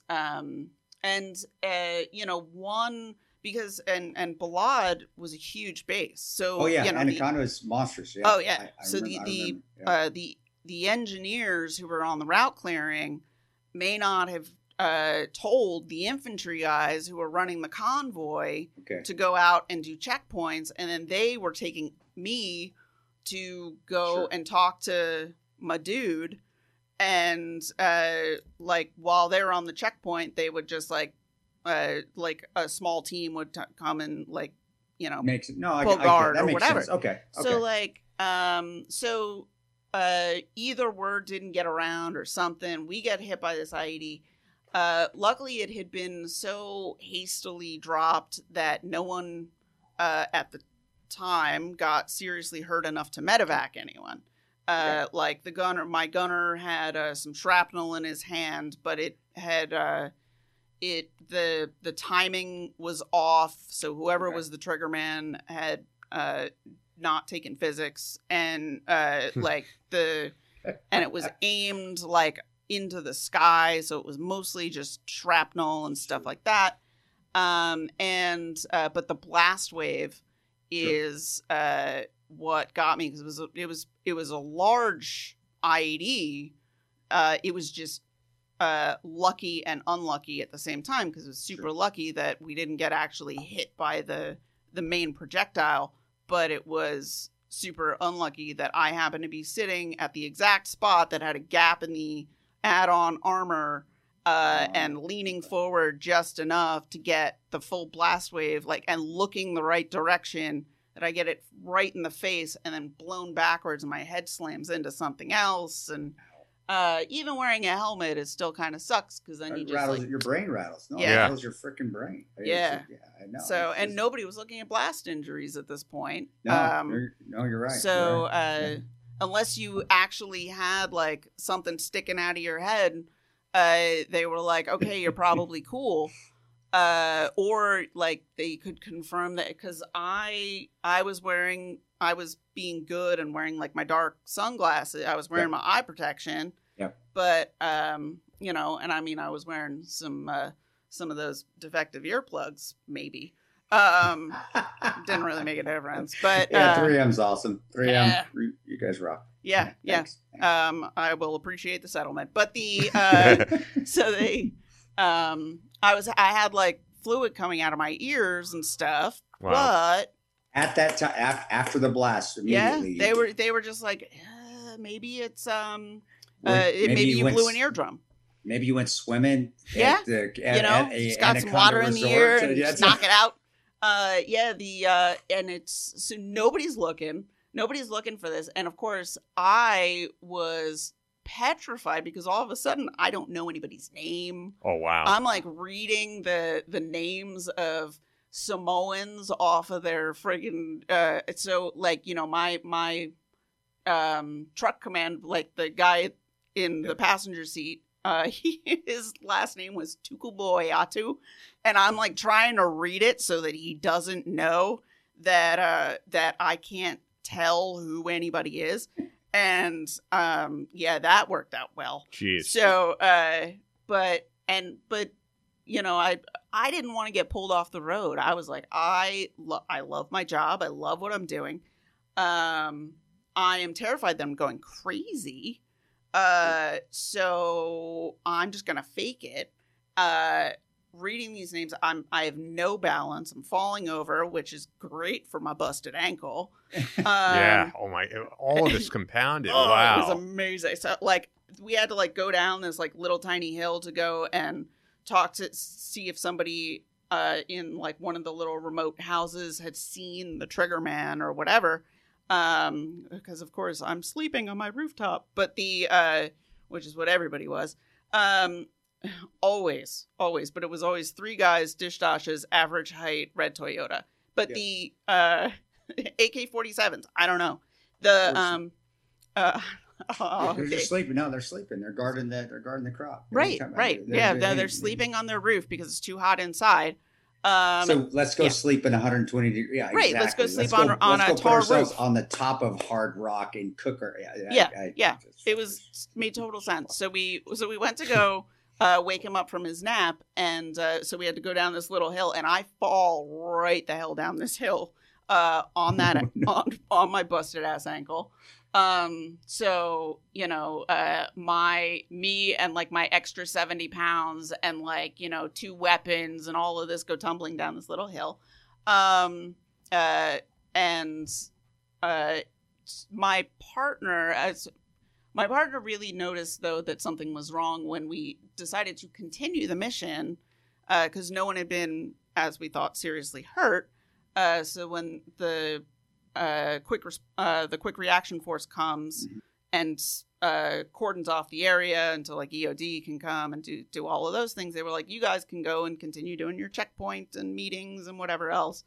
And we pull up to the next stopping point, and I was like, oh, are we doing a checkpoint here? And my partner, who had been in the truck behind me at the time, comes up and was like, oh, no, this is your dude. Like, you've been talking to him for like 3 months. And I never wrote a damn thing down because I had like a photographic memory. And I was like, oh, what am I going to talk to him about today? That's cool. And he was like, cool, something's wrong. I guess I'll do this one. I didn't know our interpreter's name. And of course, we weren't wearing name tags. So, because, you know, we don't want the people that we do arrest knowing who we are. So, so we're talking. So he leads that mission. Like the rest of the day is a total wash. I have no idea what happened. Went back. I think I yelled at my team sergeant or my team leader, because my team leader was like, you need to write up the incident report for the IED. And I was like, the chow hall closes in like an hour or something, and I'm starving. Yeah. And she was like, no, you need to write this up like right now. An IED went off. Like, you were hit by an IED. You need to write this up. And I was like, and I yelled at her, and I was like, no, I'm hungry. And at that point, my partner was like, she's been acting real weird all day. Weirder than normal. Yeah, like super weird. Like, you might want to cut her a break on that one. Like, she's been acting real weird all day. So they kind of assumed I was going bananas. And, but I still went out. Apparently, I only found this out like years later. I apparently still went on missions like the next day and the day after, because they couldn't get me in to see a doctor for like 2 more days or something. And it was mental health. And you send an interrogator to mental health. Like, we know what to say. Like, what am I going to do? Oh, yeah, no, I have no idea who anybody is. I'm starting to lose my vision. I don't know what's going on. No, I'm going to be like, nah, I'm cool. Everything's fine. My unit's driving me bananas, but other than that, like, that's fine. They almost made me a night radio operator. That's the only thing that's stressing me out. So, but yeah, no, I have no idea what really happened in like my life. I mean, kind of since then, but I only have like little flashes. Yeah, because I was going to say, I mean, the audience just hearing this interview, and then even, you know, if they go back and listen to your interview on the Team House, like, you're an articulate, intelligent person, but people don't know until, like, they read the New York Times piece or you talk about it. This has affected you to this very day. Your memory, everything, right? Oh, yeah. So You still having issues? Oh, yeah. How it had long? been a brain. I had actually had a hemorrhage. I had a brain hemorrhage. So they ran and they finally figured out that it was a problem because at this point I'd moved to Germany, and one of the neurologists at Landstuhl in Germany had just said like, hey, these like blast wave injuries are also a problem. And these are the symptoms to look for. And I happened to go in, and I was a year and a half or 2 years late for a post-deployment health reassessment, which they're supposed to do every year. And I would avoid, because every time I went and was like, hey, these are the things that are wrong, they would send me to psych. And if I got a psych diagnosis, I could lose my clearance at the time. So faked that one too. And then but I go in and I tell this physician, the physician's assistant, like, hey, symptoms like all the way through. And he sent me to this neurologist. He was like, you have everything on the list that she just put out. And like losing my vision, like no memory, I was losing the ability to speak. And so I go and I see the neurologist, and she was like, okay, you need an MRI. And then it came back and she was like, okay, we're going to send you to Walter Reed. You need to get that vacuumed out of the middle of your dome there. Wow. So at that point, and before then, because I jump around all the time because, I have a brain injury, whatever, man. So they had done this whole, they had looked at the ankle because I was like, yo, this thing still hurts. Like months later, is it still a sprain?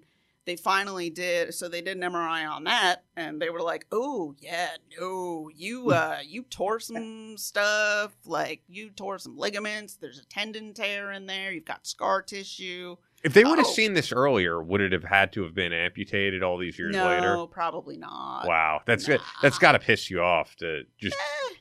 What are you gonna do? Like, like that's kind of my mentality. That like, I got enough crap to piss me off now that I don't need to be pissed off about something from 15 years ago.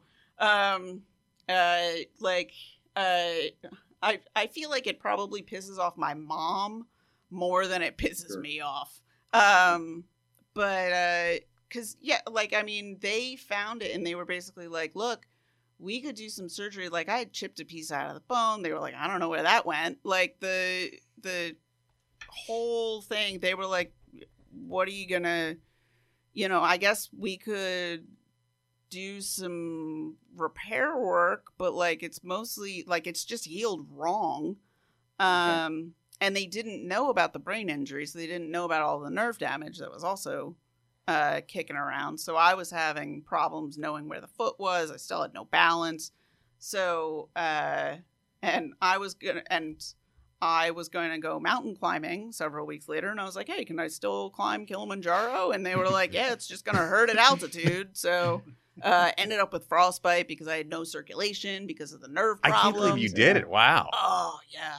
So how many years was this after when all this they're starting to piece it all together? How many years or months had it been since you left country? Or were you still in? Were you still serving, or were you finally? Oh out? No, I was in for both. So both of those I was in. I got the ankle looked at maybe like a couple weeks after we got back because I was like, hey, it's still bothering me. They just made me run a PT test on it, and I barely passed it. Still passed it though. Oh man, and like the women, like the old PT test, especially like the women, we get some time to run our 2 miles. I don't know. I wish I could remember. I pulled it. I don't know. 20 minutes or something. It was not bad. And I just kept waiting for like to hit the next age bracket and get like that extra like 30 seconds. I was like, man, I could almost walk it now.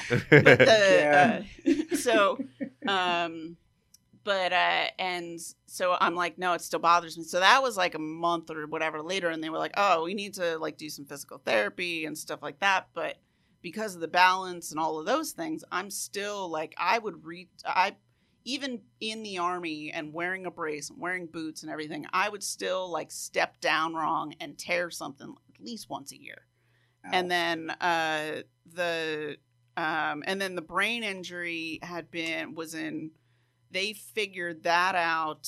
It had been about 2 years since my post-deployment health reassessment, which they're supposed to do annually on the date you come back.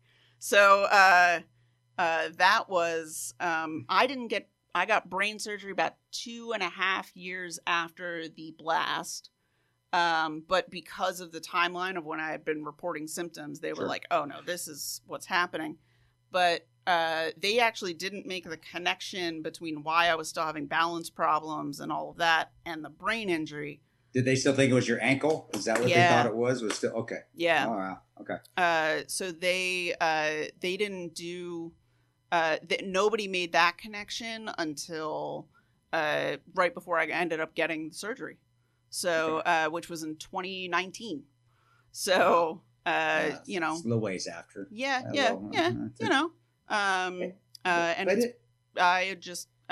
I just stepped down wrong in 2019, and like I was on a boat and stepped down, ended up tearing 3 ligaments and 2 tendons just from like trying to go throw a banana peel overboard, and the banana peel also just like because I fell, like it didn't clear the overboard and like got stuck on one of those, just hanging there.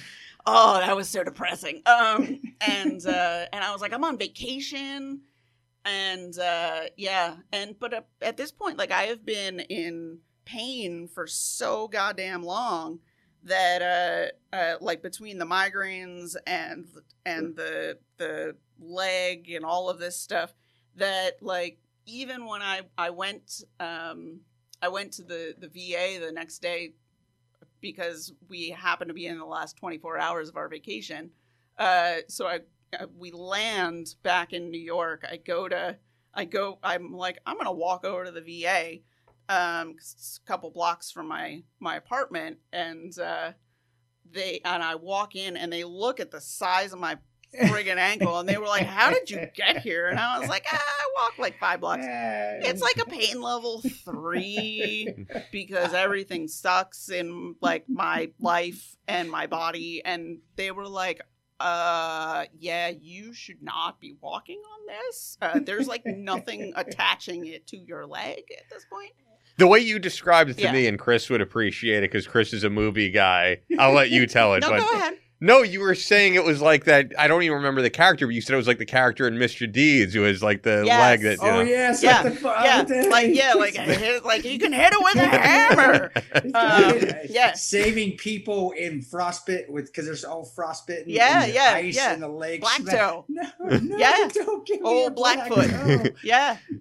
No, my like every time I go into cold weather, like one of my buddies will be like, he'd be like, you need to take a picture of like the black. They actually called me black toe. Yeah, like Blackfoot and black toe, because at the frostbite had gotten infected. Oh, my life is like a mess. So, but this, so I had like half of my foot was like pins and needles all the time, and half of my foot was totally numb. So, so that's great for balance too. And then, so finally and the VA, of course, because, I mean, it's policy and it's a good policy. Like we're not just going to chop it off right away. We're like, you need to do other surgeries. Like it has to be a last resort. But at this point, it's been like 14 years of just constant, like I had like a collection of those like cam boots, the lovely ones, the stabilizing boots that they put when you break something.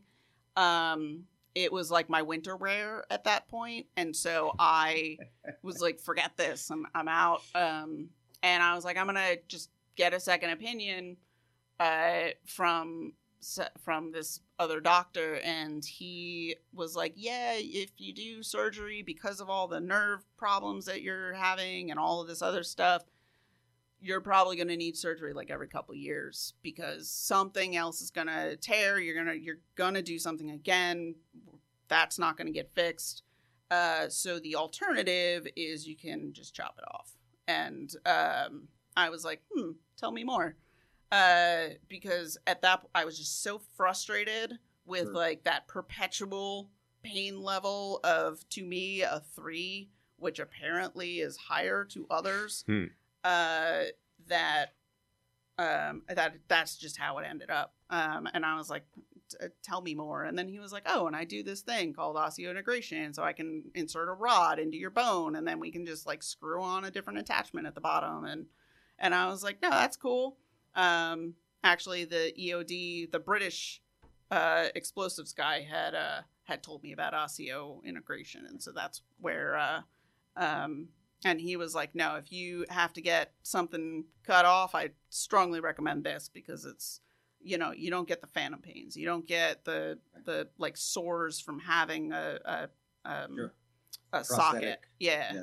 So were you finding yourself like even just becoming more and more depressed? I mean, from what I'm hearing I'm glad you did it that way, because it sounds like you would have just kept getting mentally and emotionally worse, which you cover that up. And all of us, you know, some more than others have been where they covered up with, now we're covering up with medication, not the right medication. Sometimes medication you can buy in the street corner, and alcohol. And I mean, were you finding yourself going down that route too? It sounds like you were. I am not.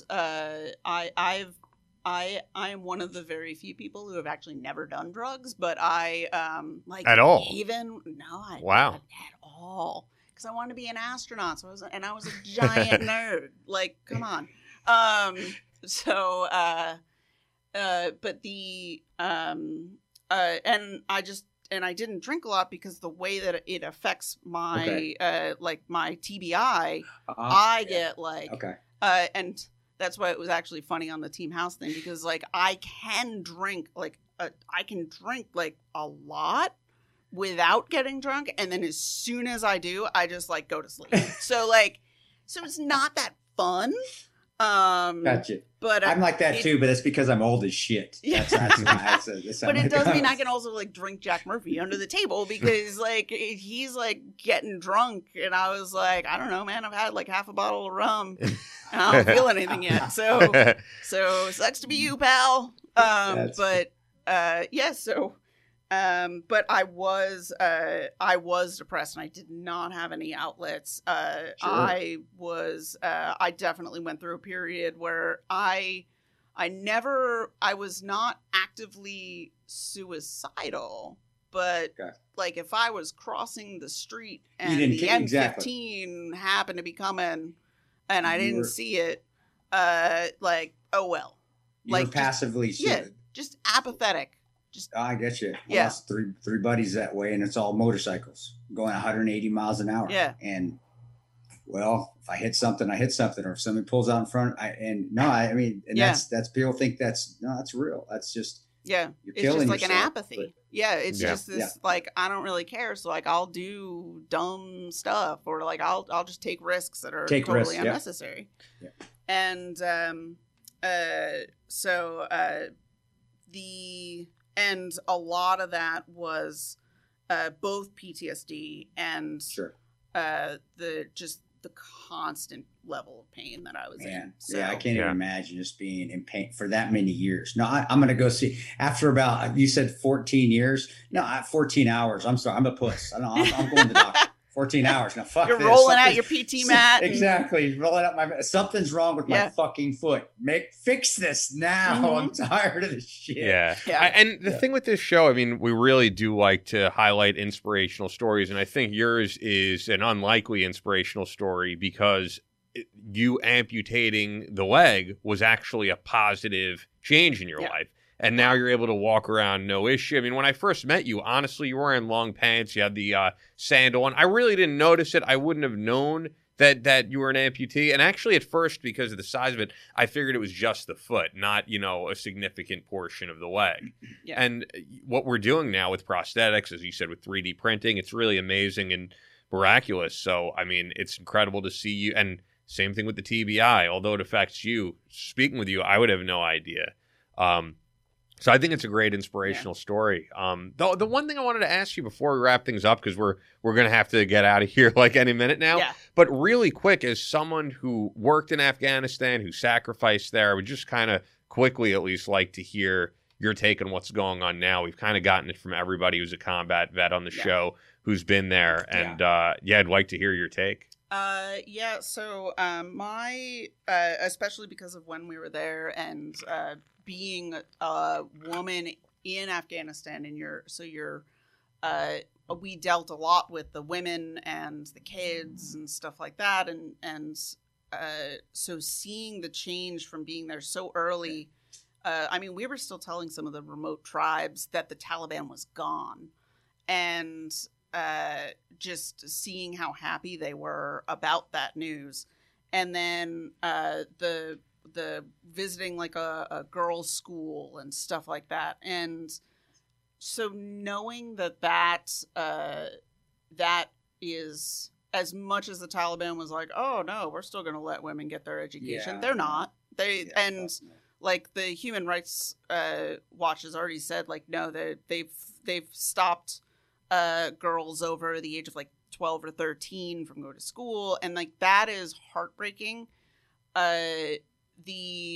What kind of gets me through that though is saying, you know what, like the difference that I was able to make there, and the difference that even if it was just a small number of people, I know that there's an entire generation of girls that did get educated. And I know that there's an entire generation of young boys who didn't have to go to madrasa. And so they are educated, and they know that the Taliban is wrong, and they will fight for it. I know that the Northern Alliance is reconstituting the whole, and the Taliban is even finding that they can't come back in with the same, like, could I have written the script for how they would come back, that they would come back and how they would come back no matter when we left? Yes. I was like, oh, they're going to come in from the south. They're going to come around. They're going to, they'll invade, and then they'll come in, and the last thing they'll do is Kabul. And could have written the script, knew even what Afghan National Army units would probably stick around and which ones would have to go home, which is, they didn't abandon their posts. They were assigned to Badghis province, and their family lived in Kabul. They were going to go home to protect their family. So we knew what was going to happen back in 2004. And, the generals and nobody was going to listen to that. And nobody was getting the actual intel of like, hey, the way that you're setting up the army isn't going to be great for the long term. Because it wasn't like West Point or Naval Academy tactics. So we were like, no, this is like on the ground tactics. This is like, don't pull a guy away from his family. There's not even a banking system. They have to leave for a week to go drop off money every month. So we knew it was coming. We knew, like, it was just a matter of time. But there were 20 years that we were affecting change, and that, like, I was talking to women who could get educated for the first time in their life, no matter how old they were. Like, and just knowing that we were able to do that my job there had an effect on somebody, that's really what got me through, especially like through August and stuff like that. And knowing how the civ process, the visa process was going, like, there were a lot of failures that have been going on for a very, very long time. And,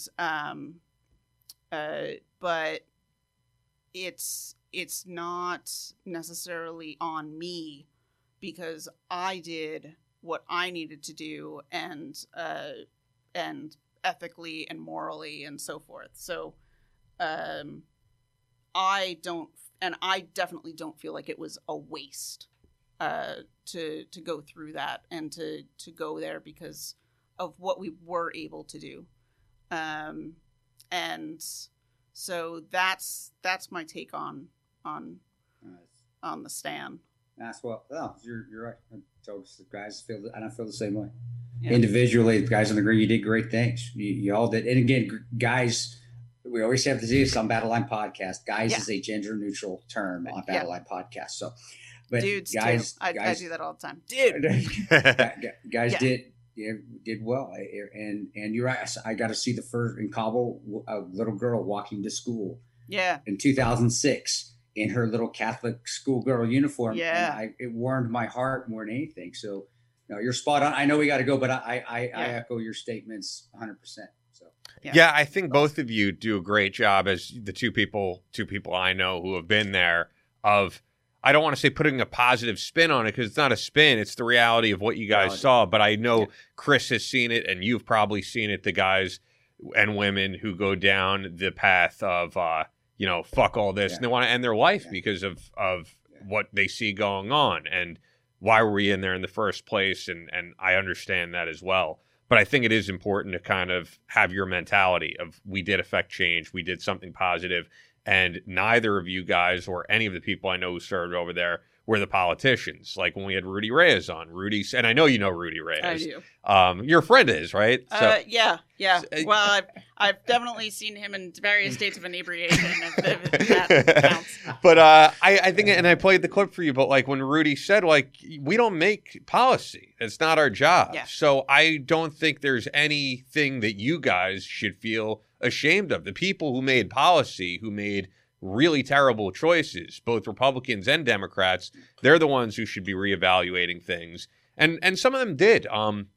Before he died, I don't know if you know, like Congressman Walter Jones. I think he's from North Carolina. He was one of these guys gung-ho about the wars, and he was the guy famous for calling French fries freedom fries. Yes. And when he saw guys coming back to his district without limbs, people not coming back at all, he said, maybe we shouldn't have been there at all. And I'm going to do everything I can to treat these guys who come back. And that was his thing until his death. And then when the MARSOC thing, was the MARSOC 7 or MARSOC 6, the guys accused of war crimes that they did not do? I know you're talking about it was, dude, I thought it was 8 of them. It may have been. I don't remember the exact number. But either way, Walter Jones really fought for those guys and until he died. So there were people there who reevaluated. And I think it's the people who may have voted for these wars and can't reevaluate what went on. Those are the people that should feel. I mean, I always say, I was like, I had what I call the sham shield for my deployments. So the specialist rank is a little shield, and we are experts at getting out of everything as an E4. So it's the sham shield because we will sham out.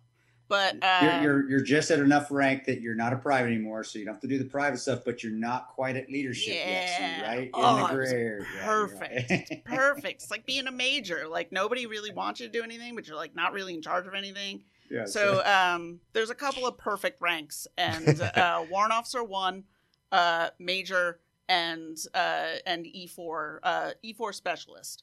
I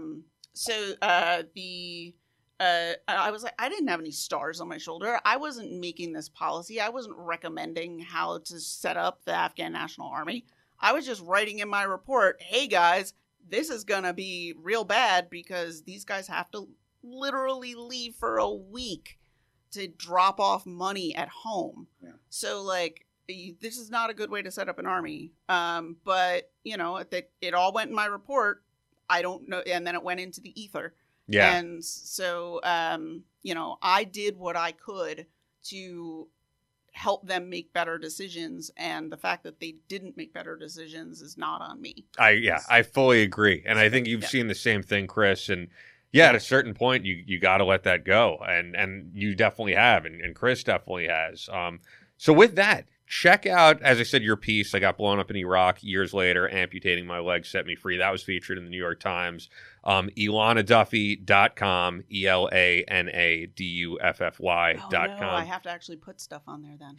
I was on it. I mean, it's an active website. But at Elana Duffy on Twitter, at Lanner Pants on Instagram, And this was great. I love when I'm able to come in. Obviously, Chris can't be here. It's just not possible. I mean, he's in Kansas, but at some point it'll be great to have everybody in the studio. But I appreciate coming. It's just like I'm like being on Wayne's World. Yeah, Delaware.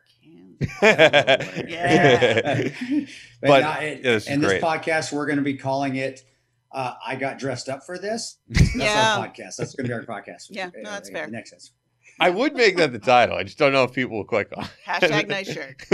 I will hashtag that on here. But this was great, and I really think your story is inspirational. I you know what? The last thing I'll say too is when I posted the picture on Instagram of you with the new prosthetic, right? And you're looking at it. A lot of the, not a lot, but there were some comments that were like, "Oh, I feel so bad for these people," and I can tell you don't feel bad for yourself. You're a positive, motivated person, and I think when people hear this, they'll have a different view of that. Like when I talk to you or I talk to Mike Schlitz, I don't see you as people who walk around all day, woe is me. That's not your attitude. Yeah. Well, the fact that I can walk around all day is kind of an improvement. So, yeah. Yeah. Oh no, I got jokes. I got puns about it too. So I got jokes. I got jokes. I got jokes for days. Jokes for days. Yeah. Well, awesome. I appreciate you coming on. Sorry I couldn't be there, but I will be in New York City for a while until it opens completely, which it probably never will. Is it going to? Yeah. I mean, this would be a whole nother discussion, but it's like if you're vaccinated, it's fully open. If not, apparently I can order a drink at a Starbucks, but I can't sit at the Starbucks. I'm vaccinated. I'm just saying. Will all that change? Who the fuck knows? I don't know. But things are definitely back to a lot, and we were talking about this before you came in, a lot more back to normal than when I was contemplating very heavily going to Florida because I was like, what the hell is going on? I mean, things are going well. So I really appreciate coming in once again. Yeah. Thanks. No, thanks you for having Big me. Sarge. You're awesome.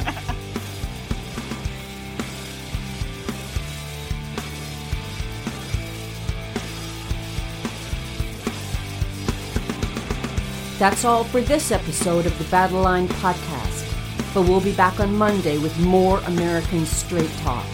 Until then, be sure to follow us on Instagram at Battle Line Podcast and on Twitter at Battle Line Pod. To sign up for future Battle Line tactical courses, go to www.christantoparanto.net. Believe in yourself, face all challenges head on, and as always, never quit.